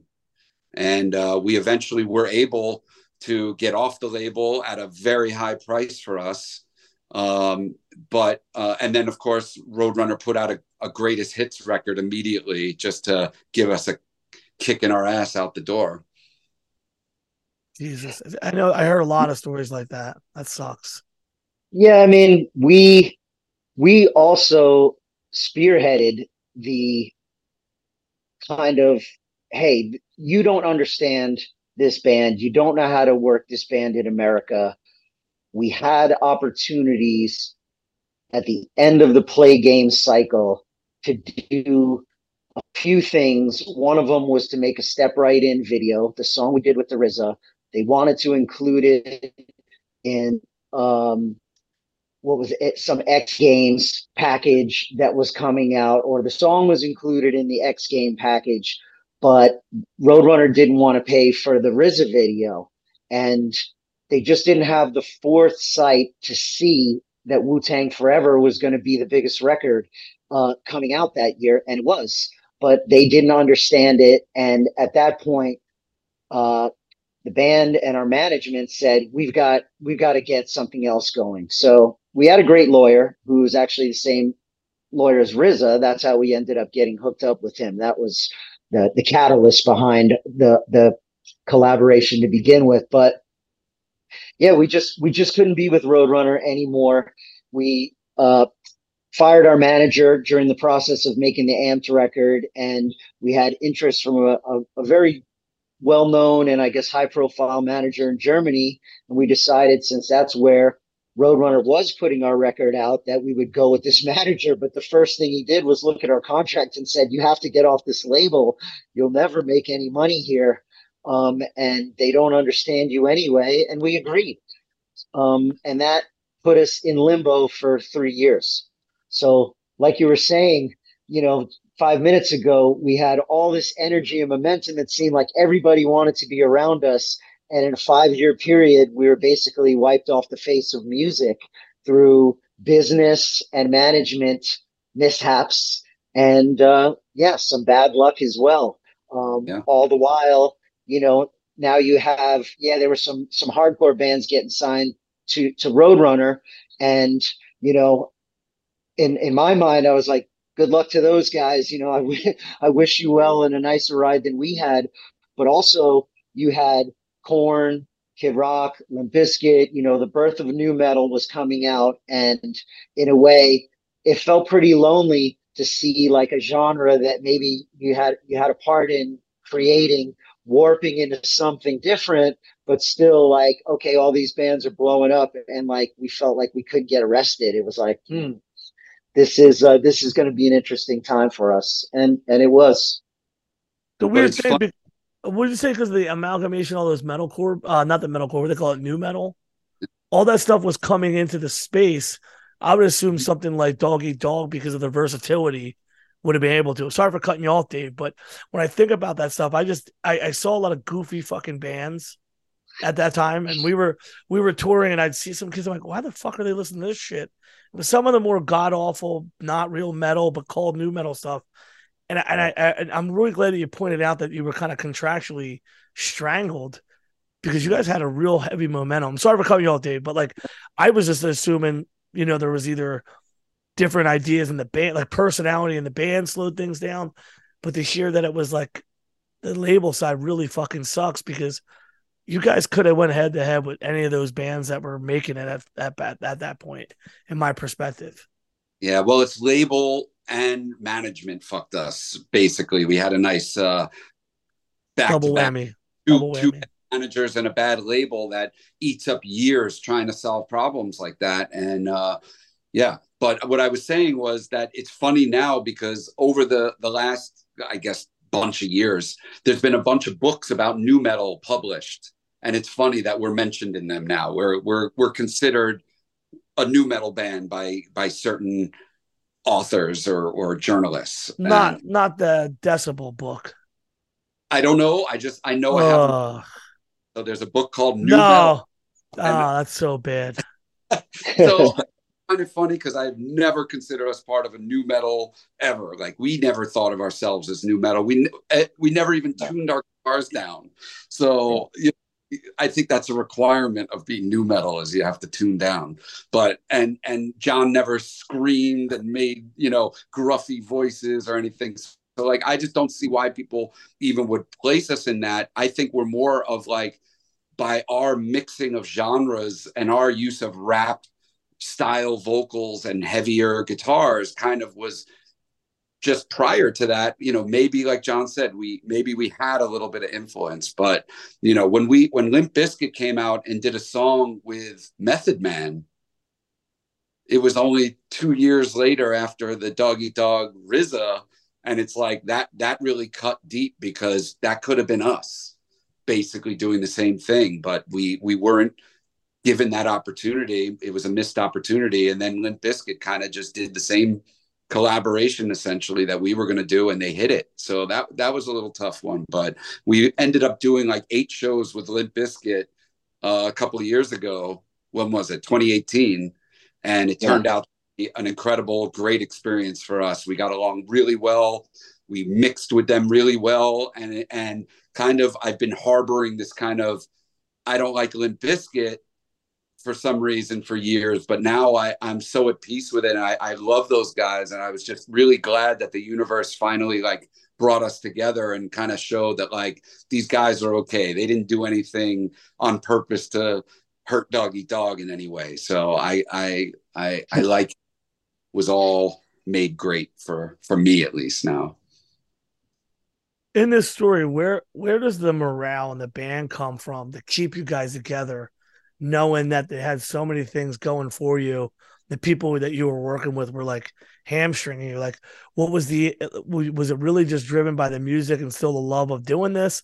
So many bands would have fucking just stamped their feet and go, fuck this, I'm out of here. It just knowing this, I know it's got to be a hard thing for you guys to talk about, but just knowing that you guys could persevere and push through is fucking tremendous, because so many people would just said, fuck this, man. You guys would have called up our friend Dan and said, hey, you got a job over there? You want to print some t-shirts? Like, guys fucking push through. Can you tell me how that kind of worked out and then what you guys got from that?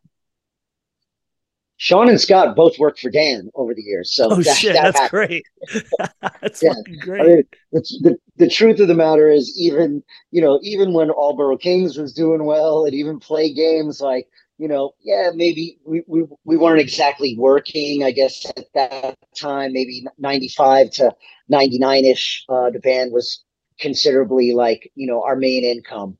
But not long after that, like when the record came out in 99, and it was basically, stillborn, for lack of a better term, with the label and no way to promote it or anything.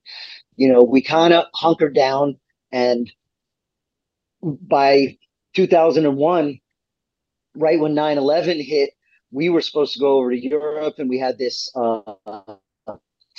they were doing this rock and rap thing but like Ice-T was on it, and I think like maybe Crazy Town, or I can't remember exactly what bands were on it, but it was in Berlin, and it was going to be like a lot of German rappers and some American rappers and some rock bands that have affiliations to rap music. And we were getting ready to fly over, and then 9/11 happened. It was like, nope, the show's not happening, and no shows are happening for a while. And I got a job. I don't know, Dave and Sean probably found jobs. Like, we all started working, but nobody ever said, this is it, I'm done.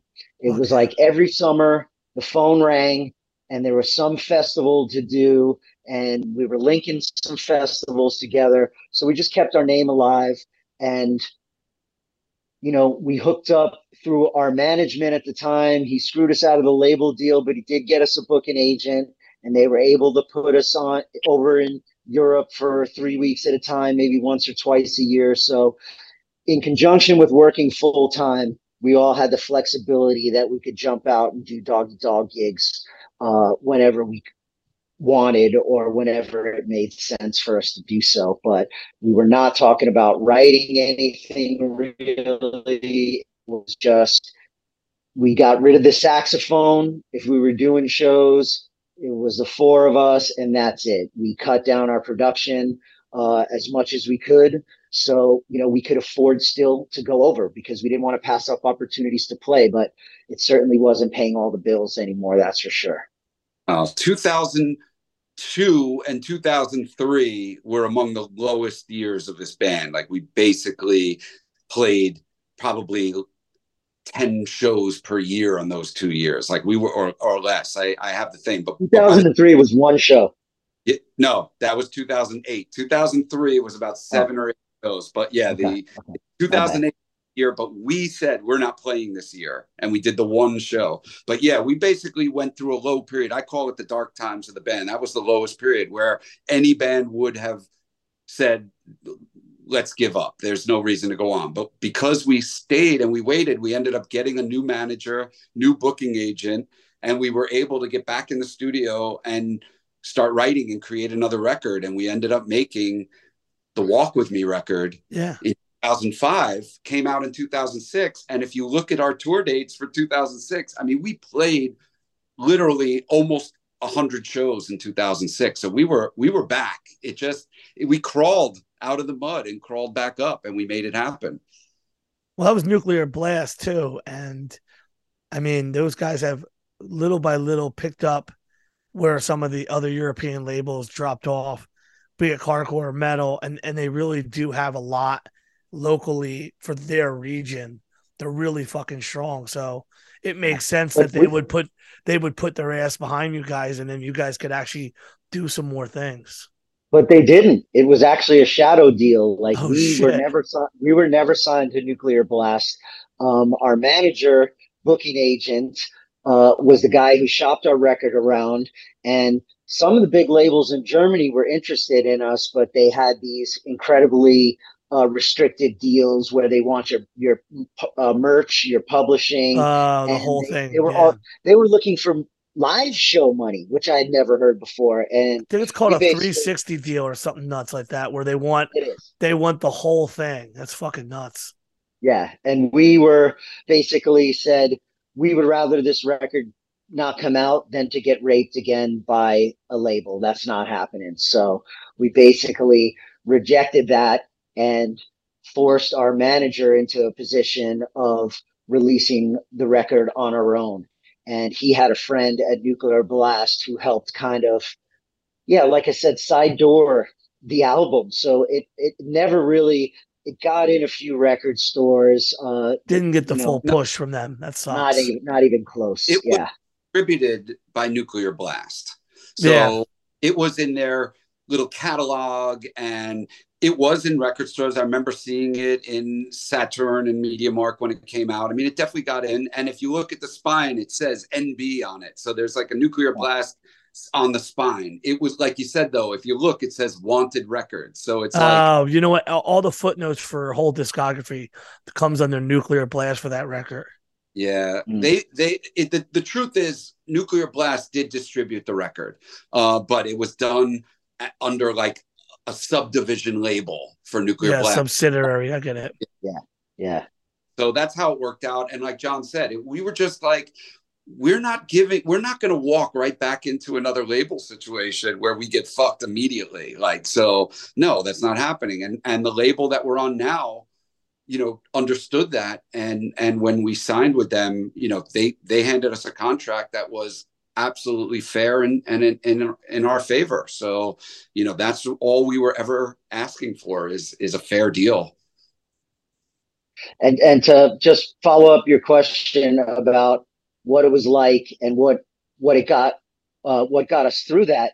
I think Dave outlined what it's like, but I think what got us through that time was that we are actual friends. Sean, Dave, and I, we would get together for weddings or funerals if somebody died, or just, Christmas time. I would be up from the DC area and we'd all get together and make a point of having a beer or meeting up at a show or something like that. So there are ties to each other beyond what this band has done. As tied together as we all are by Dog Eat Dog, it's more than that. And it always will be, even when talking about those dark times, like Sean left the band while we were recording in 2005. And, it took a little while and there were some sour feelings, but in less than a year, hatchets were buried and we're like, I love you, man. And our friendship means a lot more than this band. And I'm happy that we had our time in this band together. And we definitely need to make a point of looking out for each other and staying friends, regardless of what's happened. What is the drive for you guys throughout this entire, from that point forward, it's really the love of the band, love of the performing, love of what you guys do. Your fans must still love you. And I know, and this fucked up thing is there's bands who have that still be like, things aren't going well. Fuck this. I'm going to go back. You guys have something special that you still see the value in doing the band. It's the audience reaction, a lot of it. When you're playing and you see how happy you make people, it becomes addictive. You want to continue to put a smile on people's faces. And those are good good feelings, good rush. And, the phone just never stopped ringing, like John said. So like, if there wasn't an opportunity, we may have been forced into giving up. But when the phone keeps ringing, hey, there's opportunities for you. There's more show offers. It's like, we keep the same work ethic we always had, which was, hey, when someone wants us to play, if we can make it work, we'll play. And we've never given up on that. So like, the phone ringing and the demand for the band has been there, and nobody was really saying like make another record. They were just saying come play Who's the King and No Fronts, basically. Like we just want to keep hearing songs. And then we realized, man, we've been doing this so long. We got Aldborough King's anniversary, 20 years. Yeah. It's like, okay, well, let's go on tour and share this again. People, there's a demand for it, and that's what's kept us going. It wasn't really like a label or any fans really being like, if you don't have a new record, it's over. It's just, kind of going on autopilot for a while. But then eventually when, we said, we want to keep this going, well, we need new product in order to put the gas in the tank and make sure this thing keeps going. And then we recorded the EP for Brand New Breed. And that was the first time working with our new guitar player, Roger, as a writing partner in the band, not just a player. And that kind of started everything in motion towards where we are now, which is, writing with a new band member and having that be a success, and knowing we can do this, we can write good songs again. And then we kind of shifted into overdrive and put our efforts into a full length record. What came first, getting the label or writing the record? How did you link with Metalville to get this record off the ground? We had in 2015, when the band was turning 25 years old, we were saying like, okay, we'd like to do something to mark this occasion. And the best thing that a band can do is write a song. Or it started out with the idea for a song, but around the same time was when we were integrating Roger as a full member of the band. We said, hey, we don't want you to be a hired gun. You're doing great work with us. And he said, well, if I'm going to be part of this band, I want it to be a band that can also move forward and not just play from the past. And it was the right timing where we had an urge to write a song or two, and Roger was kind of laying a little bit of a demand at our feet and saying, hey, let's go forward. I mean, for me, I really enjoy the aspect of the family, even if it's a small family, the band, a couple of crew members, traveling. It's like a unit or a team, where it's like it's an us against the world mentality. And I just love that. I love to travel as well. I always have, and I always will, whether it's with the band or not. But one of the things that I noticed maybe a little bit before 2015 was like we were getting unique reactions at festivals and at club shows. Like we were able to get an elevated response from different crowds unexpectedly. And I was like, wow, we have something here that's special. Our chemistry, it's unique to our band or whatever, but we're doing something. And the energy that we had playing that old music wasn't like, hey, we're here, buy a t-shirt, help us pay our bill or something. We were just like, hey, we're here to have fun. You know what I mean? Like, you can tell we're not here for the money. It's 150 people in the middle of nowhere. Like, we're barely breaking even, but there's not a sour look on anybody's face. We're all just having the time of our lives, enjoying this thing that we created 20 years ago, and somehow people are still fucking with it. I'm here for that. And that energy where we're like, we're not trying to sell you anything. We don't have a record. We just want to play music and have fun tonight. And people are like, I gravitate towards that. I like that. And that chemistry led to us creating some new music. And one of the things that I kind of recognized in doing press now for the new album is like, we were in a unique position because we were still able to have a touring band, but we also had the security of a normal, let's say, 9-to-5 job. And we weren't relying on dog eat dog to pay our bills. So there wasn't a financial pressure to bend to anything. It's just, hey, when we want to do this, does it make sense financially? Cool, we'll do it. But there was no reason like, oh, I got a mortgage payment, or I'm trying to do this or that, and I need the money. We did it when we wanted to and how we wanted to. And there's a freedom to that I think bands that are on the record and tour cycle don't always have. There's a pressure to get a product done. This record took us almost 20 years to make. You know what I mean? It literally was 5 years in the making. So yes, we wanted to put something out, but there was no pressure from anybody other than ourselves to put the best thing we could out. And I think that is a freedom that not every act has. I'm so glad you touched on it, because I think that's the separation of like art and, hey, I need to put this record out for this tour cycle. Otherwise, we're not going to be able to do this. And it kind of gives you the freedom from that. And I'm glad that you touched on it. For you, Dave, do you feel the same way? About? Just in general, just how he said about without having to worry about whether or not the show is bringing income in, right, is if you had the freedom to do what you want with the record, this new record. 100%. I mean, I was right there with John. Like we've basically, I was working full time for years, and luckily that I was in a position where the job I had was like, okay, you can go away for a month and still have health insurance and still have a job when you come back. Like, and we found ways to make it work where, whether the band played or not, we're okay. We're surviving. And that took the pressure off the band as a means for survival, like John said. And then we can enjoy it when we go out. And it's like, not a vacation, yeah, of course. It's like, hey, we can actually have fun, make a little bit of money, go home and have security. And so I definitely was on that same thing. John and I, especially, like we were kind of simultaneously doing around the same thing. And that got us through many years, especially the years where we were kind of only part-time touring and we didn't have a record. Like now that we have a new record, like, hey, things have changed. My job has changed. I have a lot of freedom right now. I would love to be in a full-time band and make tons of money, but it's just not realistic at this point to think that way. It's realistic to say, hey, we can maintain what we've been doing, which is take care of yourself at home, be secure, find a job, and then when we can make it work on the road during the summer, have a job that's flexible and can let you go.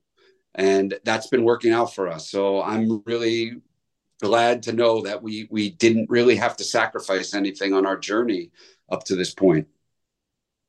I also want to know, when you were writing this record, did you have any space where you weren't writing? Like, was it like because of records and the record label stuff, did you have stuff bulked up? Like in the writing processes that would get to this record, where did you draw from? Like all new shit that was shelved? Like, how did you guys pull this stuff together knowing that there was such a gap from last LP to this one?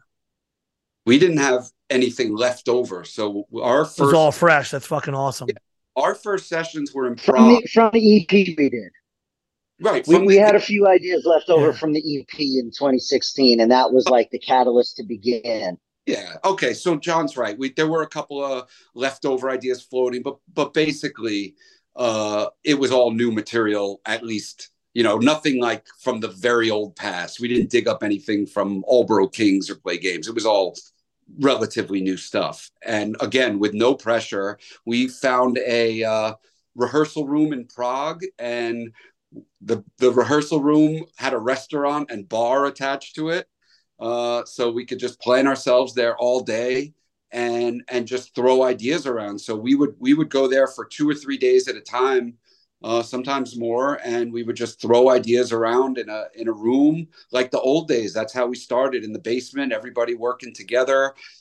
Sometimes it's not easy and people don't see the ideas the same ways, but everybody was able to get all their ideas out and throw them on the table, and whatever stuck and whatever kept coming back the next time, like that's what stayed. So it was a long process of writing, to be honest. I don't know, what do you think, John? We probably spent like 15 days in a studio writing over time. Yeah, maybe more than that, but it was broken up like 2017 when we knew we had the deal with Metalville and they wanted us to make a record. We started recording then and writing then, like maybe the first ideas were ready to go. But we would write songs, like Dave said, for 2 or 3 days in Prague, and then we would go play some festivals or club shows for 3 or 4 days. And the new ideas that we had just come up with, a lot of times I would just write a chorus right away. And I'm like, okay, we got a chorus and we got 2 or 3 parts. Let's play that song tonight. If we have a chance, like, let's just try it out and see how it feels in front of people. I would just make up, freestyle lyrics, or, one song I was like singing REM lyrics to, like, just to see how it felt. Like, I was Live, okay, like in front of a crowd, you were doing that? Yep. Dude, that's fucking fantastic. That's a great way. That's a great way to feel the momentum of the material, see what people react to it. I feel like, to another side, but I tell the young kids now, in hardcore now, there's the Bandcamp website. Before these bands play their first show, there's a whole demo written. I'm like, play some songs. See if these songs even the kids feel them before you record them. And then you're like, by the Bandcamp. It's like, I love the live idea of that, because that's where you're going to see your fans. And if they actually emotionally connect, if it's working live, and like, it's almost like in the live comedy thing to say, like, you got to work out material. And I feel like a live audience would be the best way to see if you're on track with the people that actually like your band. That's fact. That's fucking awesome. The crowd reaction is important, but less important than how we feel. It's like, okay, we just sat in a room, sipping on beer, and everyone's trying not to sweat too much and running through the song. But it's a different thing when you're full of adrenaline and you got a crowd in front of you and they just heard, Who's the King? And now you're like, boom, you cut into a new song. Like, how are we playing? How does this feel? Is this change work? Is that part that felt great going 4 times in the rehearsal room only feels good going 2 times live? So we'll augment the arrangement right then and there, and the next night maybe play it again differently. So not every song out of 14 got that treatment, but more than half got that treatment. I think we played every single song from that record at some point live before this album. Bar Down never got played. Zamboni never got played. Some of those. John's got a memory, boy. John's got the memory. Well, I also, sorry to interrupt, Dave, but when we were in the rehearsal room, my job, I recorded everything just with voice notes on my phone. So I sifted through and filtered everything. And then I also had the opportunity to listen to stuff and be like, okay, I got an idea for this. I'll write to this. So I gave this, I gave the guys kind of the ideas that I like the most to refine and find maybe a B or C part for the song. So in a way, I had the archive of stuff and I would just filter through it and kind of, I like to think I saw the big picture first, but I love the fact that everybody, eventually we all painted the same picture. And, it wasn't just my hand or Dave's hand or Roger's hand. We all, contributed in many ways to make this record ours. Yeah, absolutely. A big group effort. And to me, it felt like a jigsaw puzzle. And during the making of it, there were only certain pieces in place. And I never knew what the next piece is going to be. Like, what is it going to be? But we kept filling in the pieces and the album became more and more clear. But that was a weird process of all our records we've done. This was the one that I didn't see a clear picture of as soon as we would go in with songs. With this one, we were writing and then writing 5 other songs that were in pieces at the same time. So it was a very interesting record, and it took a minute for it all to come into a clear view for me. So I'm extremely happy with the results, but the journey was a little frightening in some parts. You didn't have the box top in front of you. No, you had all the info. I had the puzzle box top. I was waiting. You just had pieces. Nice. So one. The thought process for the length of time that the band's been around, the length of time you guys been writing, did you guys ever get to the point with each other where you're like, we already did that? Or how were you bringing fresh ideas into all this? Because, I mean, all the years you guys had to have tread oh, we're back in here. Do we want to go here? Do we want to try new stuff? Like, was there a formula? Like in that weird Metallica movie where they sit there and talk, the argument about solos or no solos was like the argument of we don't need sax in every song. Like, how did you keep the songs fresh while still incorporating and keeping it dog eat dog? David? I mean, there's been times, especially where I've presented something and John will say, hey, that, it sounds like old school dog eat dog. Like, I want to do stuff that's more new and more progressive. And I'm like, okay, I believe that there needs to be a balance when you're in a band that, like, you don't want to alienate your core audience that was there with you forever, but you want to be a band that moves forward and you write new sounds and new styles. Like for us, we're really the ones that don't want to continue to write the same music over and over. We have limited amount of time. We want to keep exploring and moving forward. And John was definitely pushing the hardest towards doing that. If you left it up to me, I'd probably come out with some kind of thrash album. Okay.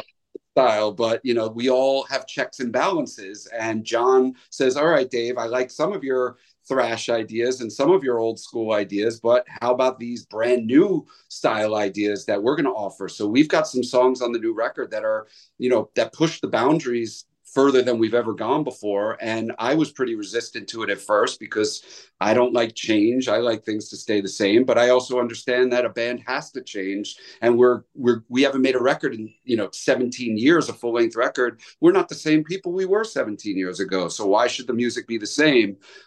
So this record, I really believe, is a great combination of old and new. And like I said, making it was like a little bit of a head scratcher, but with the final product, I'm so behind it and so happy that we were able to push further than we've ever done. And, John and Roger, especially too, those guys are really the guys who push further. So I credit them. But like I said, I'm glad that we have a balance in this band where everybody's voice can be heard, and John doesn't say no to everything, and neither do I. You guys have an idea of what you're going to do as far as when the record comes out? Are you guys going to roll it out with anything? I know you guys got videos. What is the intention with this record? Was it just to get a record complete and out, or do you guys have touring ideas? Like what's the momentum going forward, knowing that for the first time you have an LP in a long time? Like, what are you guys thinking about? Yeah, our big priority was to make sure that we got out on the road in Europe, where we've had our strongest fan base over the decades. So, and that's where our label is based as well. So we knew that was the place to start. One of the things that you have to consider when you're releasing something new is, what are your expectations? Where do you think this is going to go? What for us is success, right? So for me, the first thing was finishing the album, because, we went through a pandemic break and everything. And I really, there was a point where I didn't know if we'd ever do a show or be able to get back in the studio and finish this thing. So finishing it off was number one. Now we're learning how to release a record 17 years later. It's a little different. The streaming. Oh my God, the rollout is so much different. The streaming. Snoop Dogg said something like, how come I have billions of streams, but I don't have millions of dollars? Which is like the funniest and most accurate thing. And it's sad to laugh about it, but it is a bizarre thing where the access and exposure is really at a high point. Like, you're going to, through social media, you're going to get so many people coming in, but previously they would go to the store, pick up the record, they would order the record. It's not about income, and it's actually more about this musical commerce. From my perspective, is tracks are more important than full records. And the live show is where you may get your artist to actually sell the actual, if you want to call it a product, because the person's going to be excited. But I mean, some of these artists, and just in hardcore too, there's people like, yeah, they got that one song. It's like, no, motherfucker, they got a whole record. Like, like track 6 is just as good as the one you're talking about. But the first track, it gets lost on people. So it's a hard thing. It's a hard medium to manage now, the digital age. Yeah. forward from here, I have more of a singles mentality.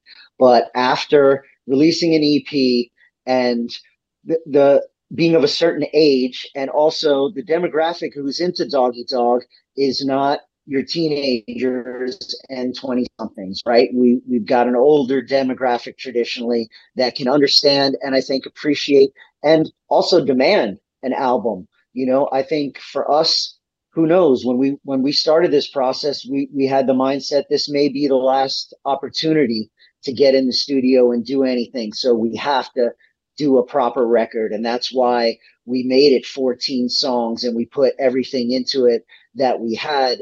You know, what I was saying earlier about expectations, you know, we realize we're on a small label and we realize that the world has changed since we last released. But we also know that we're a band that has had success in the past by visuals and videos. So that's why, even though, you know, we used to have $100,000 video budgets, now it's lucky if it's 1,000 and everything shot on our iPhones. We've been making the videos ourselves, basically, and that's quite all right. We're happy with that. Now the record is coming out October 20th, and we're hitting the road a week later. We're starting a European tour. We've got Grove Street from the UK, who just dropped their debut album. And we've got Kings Never Die, Dan Nastasi, Fuck yeah. and our boys from Jersey are on the tour as well. So we're hopping in a bus and we're going around Europe for 3 weeks, and that's how we're launching the record. But we plan on, you know, promoting this record for a year. So up until next fall, our mentality is going to be Free Radicals and a little bit of Aldborough Kings, because that's got a 30-year anniversary coming up next year. But, you know, we don't expect to be an overnight sensation. You know, there's no way to become an MTV star anymore. Of course, you can have a viral moment, or somebody can catch on to a song or a video or something, and that's great too. But really what we want to do is spread our music the old-fashioned way, and that's get out on tour, do festivals, do club shows, meet people that are interested in our music, and, you know, hopefully make that direct connection. Dave. Yes. Oh, I just thought you were going to jump in, and I don't want to leave you out before I jump to my next thought. Yeah, absolutely. I mean, I agree with everything John just said. We're going on tour. We're going to do this tour, and we're going to push as hard as we can, and we'll see what at the end of it. What do we got? Where are we now? Is it? Do we want to jump back and make another record, or do we want to just continue to play until, you know, we don't want to do it? Whoa. I mean, if you guys survived 15 years, guy. If you guys have survived the shit that you survived with the labels and the way people fucked around, I have no doubt that it would take a lot for you guys to stop. But I also think that the most credible thing about you guys is the level-headedness and understanding where you got your fans from the first place. You know, pre-streaming, it was the shows. You know, pre the first record deal, it was the shows. It was this is not just to help you promote the record. This is a legitimate thing. To walk into This Is Hardcore when you're one of the older bands and getting the young kids to go, dude, I can't, like, they know the name, but like, you guys really got people excited about your band again just by playing in front of younger hardcore kids. And it's an important thing to understand, is that these kids are not very wise. And I say this every time I do it. These kids aren't that smart. So this is why we got to go into the vernacular and the little details so they understand these things better. But to see like kids like 19 and 20, like, this band's fucking sick, because they've got the streaming. They don't go back and borrow a record. They just go whatever's the names up top, and then unless some really cool guy tells them. So you guys won that crowd over, and I'm telling you, we've had bands go, man, that crowd's hard to get. So it's an honest thing. So knowing that the way to get this record out is the road is honestly the most important thing, and I'm so glad that you guys are going that, because when someone sees this shit live, that's where that's going to hit them. That's the emotion. That's the thing that made you guys this whole time. So I'm glad that that's it. And then just to be able to hang out with Dan on the road again, it's got to be fucking fun. He's a fucking awesome dude. It's going to be great. Up on stage and playing with us too. We've already told him, get ready to do Who's No the King? Fronts. Yeah. So it's going to be like being on tour with Dan again. It's just incredible that 30 years later we can reunite with our guitar player and our friends and be on the road again. And like the fact that Dan hasn't given up over these years and he's constantly made music and he's got a new hot band, you know, and it puts a smile on my face. It warms my heart to see not only us doing it, but Dan's got his own story and his own parallel path with us, but we're still in the same place. And that's an incredible thing. And we really haven't mentioned it, but you know, we're starting now a documentary about Dog Eat Dog.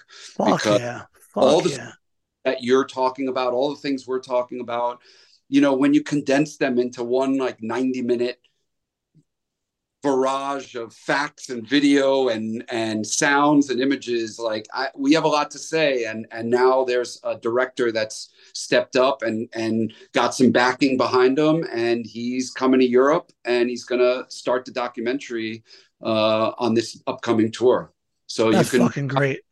Yeah, we have all these old videotapes that no one's ever seen. We don't even know what's on them. We've got hundreds of videos from the 90s. We don't know what's on them. And this guy's going through all of them to see what's going on with them and incorporate footage no one's ever seen into these home videos, basically, of Dog Eat Dog making the Play Games record and you know, other things that are going to be seen in this documentary. So that's something that we're hoping, you know, for a next year release of this documentary to tie in a little bit. No, I think that's fucking absolutely one of those moments where if you could ever get it all trapped on and then bring the old stuff back into it, you know, it's going to tell such a great story. That's why I do the podcast in this fashion, so people get an idea who you guys are. They hear the whole story. It is fun to talk about the new record, but now people have been listening and understand, like, where do we get to? Why these guys are doing this record? What makes this band so important? Yeah. And I mean, the humility and your ability just to go with it and still love this band after all that you guys have been through. And I didn't want to bring it up, but like, you know, the guys carried on after Sean's loss. Even that alone sometimes can really take the morale out of something. And I've seen bands do it, go, you know, without him, it just doesn't feel, it feels like, you know, a car with just 3 tires on the road. We don't want to do it. There's so much positivity that's still rolling through you guys. And granted, I mean, yeah, you guys had people like Kev One moshing like they were going to kill everybody at some point. I mean, I tell people, well, that's the thing is I tell when people are like, "Oh, you see Dog Eat Dog?" I'm like, "Yeah, they were one of the scariest bands at one point." Right? The band with the horns, and I'm like, "Yes, the band, yes, that band with the horns." But it was because of that energy. But you guys weren't. Today, I mean, I've even said, "Get up here, I'm going to fucking kill you." Move the fuck. You guys were never like that. But just people were so excited for you through all these different times. And the fact that you guys still championed what you loved and still did it, whether it was for the love of the band or for, hey, this is great that we're getting paid money. It really does separate you from a lot of bands and a lot of your peers, man. And I don't know if you know that, but I've talked to people, a lot of different people about this shit. Sometimes when people are like, oh, well, it's not working, I guess I got to go back. It's great that you guys push this shit on. That's why we have a new song, Never Give In. And that's one of our mottos, and I stand behind it. And I try to tell people it's easy to run away in the hard times. It's harder to stick through the hard times, and then the sun, eventually the light shines if you tough it out. And we know that. So we learned it, and we know it's just a matter of time where, you know, okay, something is bad happening or nothing's happening. Well, guess what? The phone is going to ring one day with an offer or whatever. And if it doesn't, hey, you move on. But for us, you know, our persistence and our never give in attitude has worked for us. And it's always brought us opportunities. I mean, you guys had a run schedule at Life Agony. And I remember it started, and then it was like, was it COVID or something? And it kind of went away. Like there's been some crazy ups and downs for you. And yet you guys are still pushing on, man. we had a great tour lined up with LOA in Europe that promoters were freaking out about. Shows were selling great, and they were already talking about extending it. And, that got squashed by COVID as well. You got to roll with the punches. We have been, and, we're capable of good times and bad times, just like life. That's the way it goes. But, it's interesting when you were talking about the young people. The last show that we did, we flew to Romania and drove 2.5, 3 hours outside of Bucharest. And promoter who had previously booked us in 2017 or 2018, our one and only time there before, was accompanying us to this gig. And he said, yeah, it's Sunday night, so don't expect that much.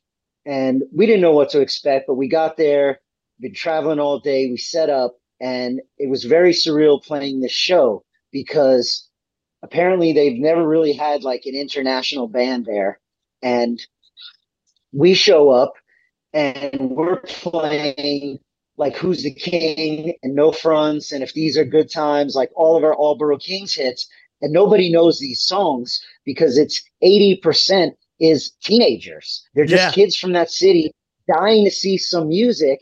And we're playing like 5, 6, 7 songs off the new album that are getting great reactions. So these kids have no idea what context any of this music is. And we're literally just seeing them react in real time to something they've never heard before.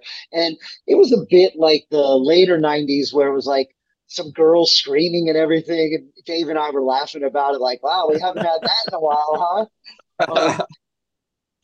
But at the same time, they were so appreciative and so energetic. And then there was a pocket of kids that were moshing, and the security was keeping a close eye on them, but they didn't do anything. The old days. It was just like we were just like, holy crap! Like if you stick around long enough and you got some skin in the game, you never know what's going to happen. And that's part of our attitude is like, hey, this band has been such a wild ride that the only thing to do is really stick around and find out how it ends, because we're not controlling it. Of course, I could say tomorrow, hey, I don't want to do this anymore, but nobody's really controlling it. We're managing it as a group. We're taking on what we want to do. We're trusting our guts and our instincts, and anything that doesn't look right or feel right, we're leaving alone. And anything that feels good or looks good, we're accepting and rolling with. So who knows where it leads, but we're very excited to have something new out. It's been a long time coming, and we're excited to see how the world reacts to it. No, I think actually, if you guys do one thing great, would be keep up with the social media in the time when you're rolling with this. So many younger people will be just algorithmically pushed towards you. It sounds crazy to say that. And like I deal with young kids who will come up to me and they'll be like, yo, did you ever hear this record? And it's like the third record a band did. I'm like, how the fuck do you know that one? Like, that was the one. And it's like, that's the first one I heard. And I remember, I just said it earlier, like that was the first record, like in this digital age, you can end up getting new fans because they just don't know. And it's not going to be just the Allboro stuff, and I think that you guys have a really good shot, especially with the live aspect of your band. I really do think you guys have a really good chance of going over, like as a kid say, like going over well just on the internet, like seeing the shit. I know you guys are going to bring it. And then, I mean, I'd love to have you guys back here at least once. I think, we've had some really good successes in the last couple of years with shows. I'm really happy that we got to have this talk. Is there anything that we didn't touch on that you guys think that we should like mention? I mean, for me, I just love the positivity. I knew there was stuff with Roadrunner, but I didn't realize the length of it. I really appreciate you guys going in depth and being transparent. I love your disposition on everything. It's like guys are smiling, going, "Yeah, we were fucked, but we're still pushing through." You don't see that. You don't see that much. You see people with a lot of grudges. We're still alive, man. Like what are you going to do? You give yourself cancer by like worrying about something from 20 years ago. Like, yeah, we made mistakes. Other people's made mistakes. Like Dave and I were talking about that with the record coming out. I'm like, listen, we're prepared for it. We're going to make mistakes. The label's going to make mistakes. Like even when Allboro Kings hit and everything went right for us, of course, we only remember the successes and the great moments, but there was a bunch of tragedy and weird moments and no fronts being spelled wrong on a cassette that was sold tens of thousands of these cassettes say no Froa on it. Or Roadrunner released a deluxe version of Allboro Kings that they completely designed by themselves, didn't consult us, and it came out and it looked like a fucking piece of shit. We still call it the Green Monster. And we had this great cover with the crown that Todd James did for us and everything, and they totally ruined it and never even consulted us. So there was things went wrong in the past too. It's easier and more fun to talk about your successes, but there's ups and downs on every road in life. And I'm just glad that I have friends like Dave and Brandon and Roger and our wonderful crew that's been behind us. People like Dan Nastasi that book shows for us in America and then come and play guitar for us because our guy can't come from Switzerland. There's so many people that have helped us and help prop this band up and help this band keep going. That's all I want to say. Also, thank you to you for introducing us to This Is Hardcore and get us in there. We got to play with Eddie Leeway, who's a big inspiration to us from the beginning. Dave, Sean, and I played Born to Expire and until a hole was worn in the record or cassette or whatever. I mean, major album and a huge influence on Dog Eat Dog.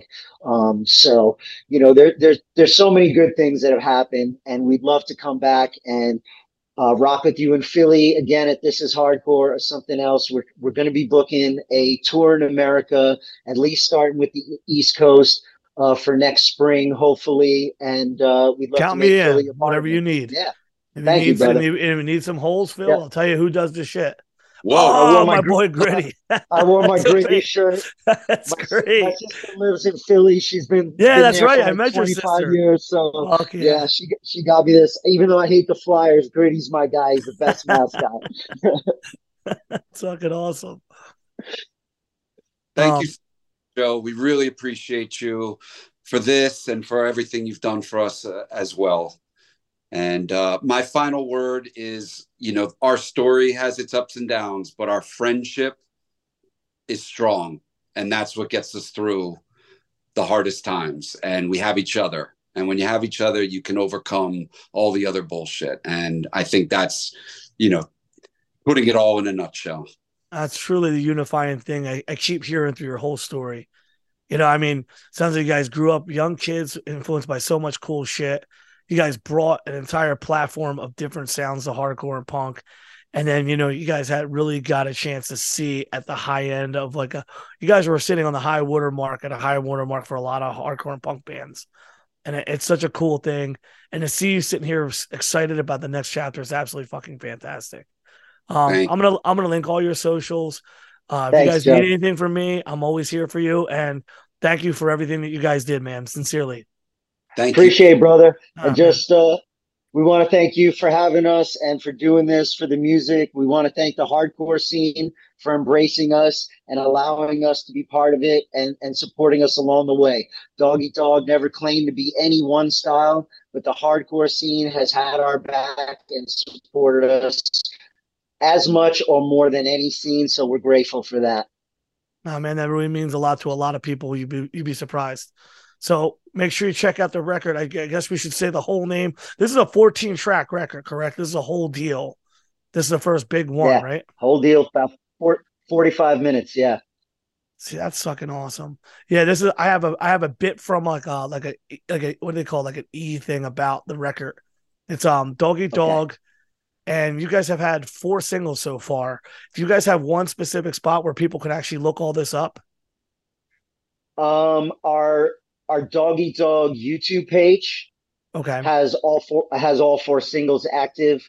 There was some little glitch talking about mistakes. Our latest single came out Friday, but somehow it's only on Spotify in Europe. So shit happens, man. It's going to get corrected. And if the song is meant to do something, that's not going to stop it. So yeah, all the music is on YouTube. It will be available where you're streaming platform of your choice. As far as October 20th, the whole album's out and you can hear it all. Dave and I are involved in the Instagram and Facebook.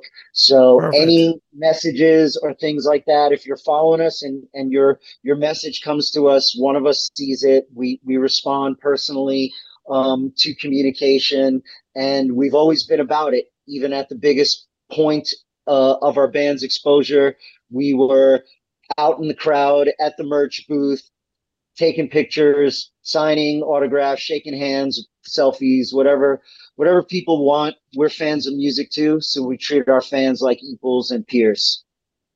That's definitely my experience with you guys. Have never been nothing but good people, humble, out, happy just to be a part of the whole thing. Yeah, here it is. This is a 14-track record, The Free Radicals. It's going to be out October 20th. And leading up to it, as we have another show or two, we'll be putting out. I'll keep mentioning it. Thank you guys once again. Thank you for the time. I know you guys got jobs to be at. So thank you. And we'll talk soon. All right, fellas? Thanks, Joe. We appreciate you having us on. Yeah, man. Take care, man. This is hardcore. We'll be back. Make sure to check out Doggy Dog's new record, which will be live and available October 20th. Hopefully have these guys back in Philly. It'd be fucking awesome. Great conversation. Love hearing the way that they turned it around, or a lot of bands would have gave in. Got some more shit coming up in the next couple weeks, and I'm stocking some tracks. Getting ready to do some new shit. Can't promise a rule of 3, but it's not out of the running. Hopefully BSB gets back on their asses. Herb Ritchie may even drop another podcast. Remember Keystone Jam, Saturday, December 16th. Shit's going to be fucking awesome. PhillyHCShows.com, TIHC podcast. Hit me up on the Instagrams. Stop breaking my balls about what time shows start. Take care.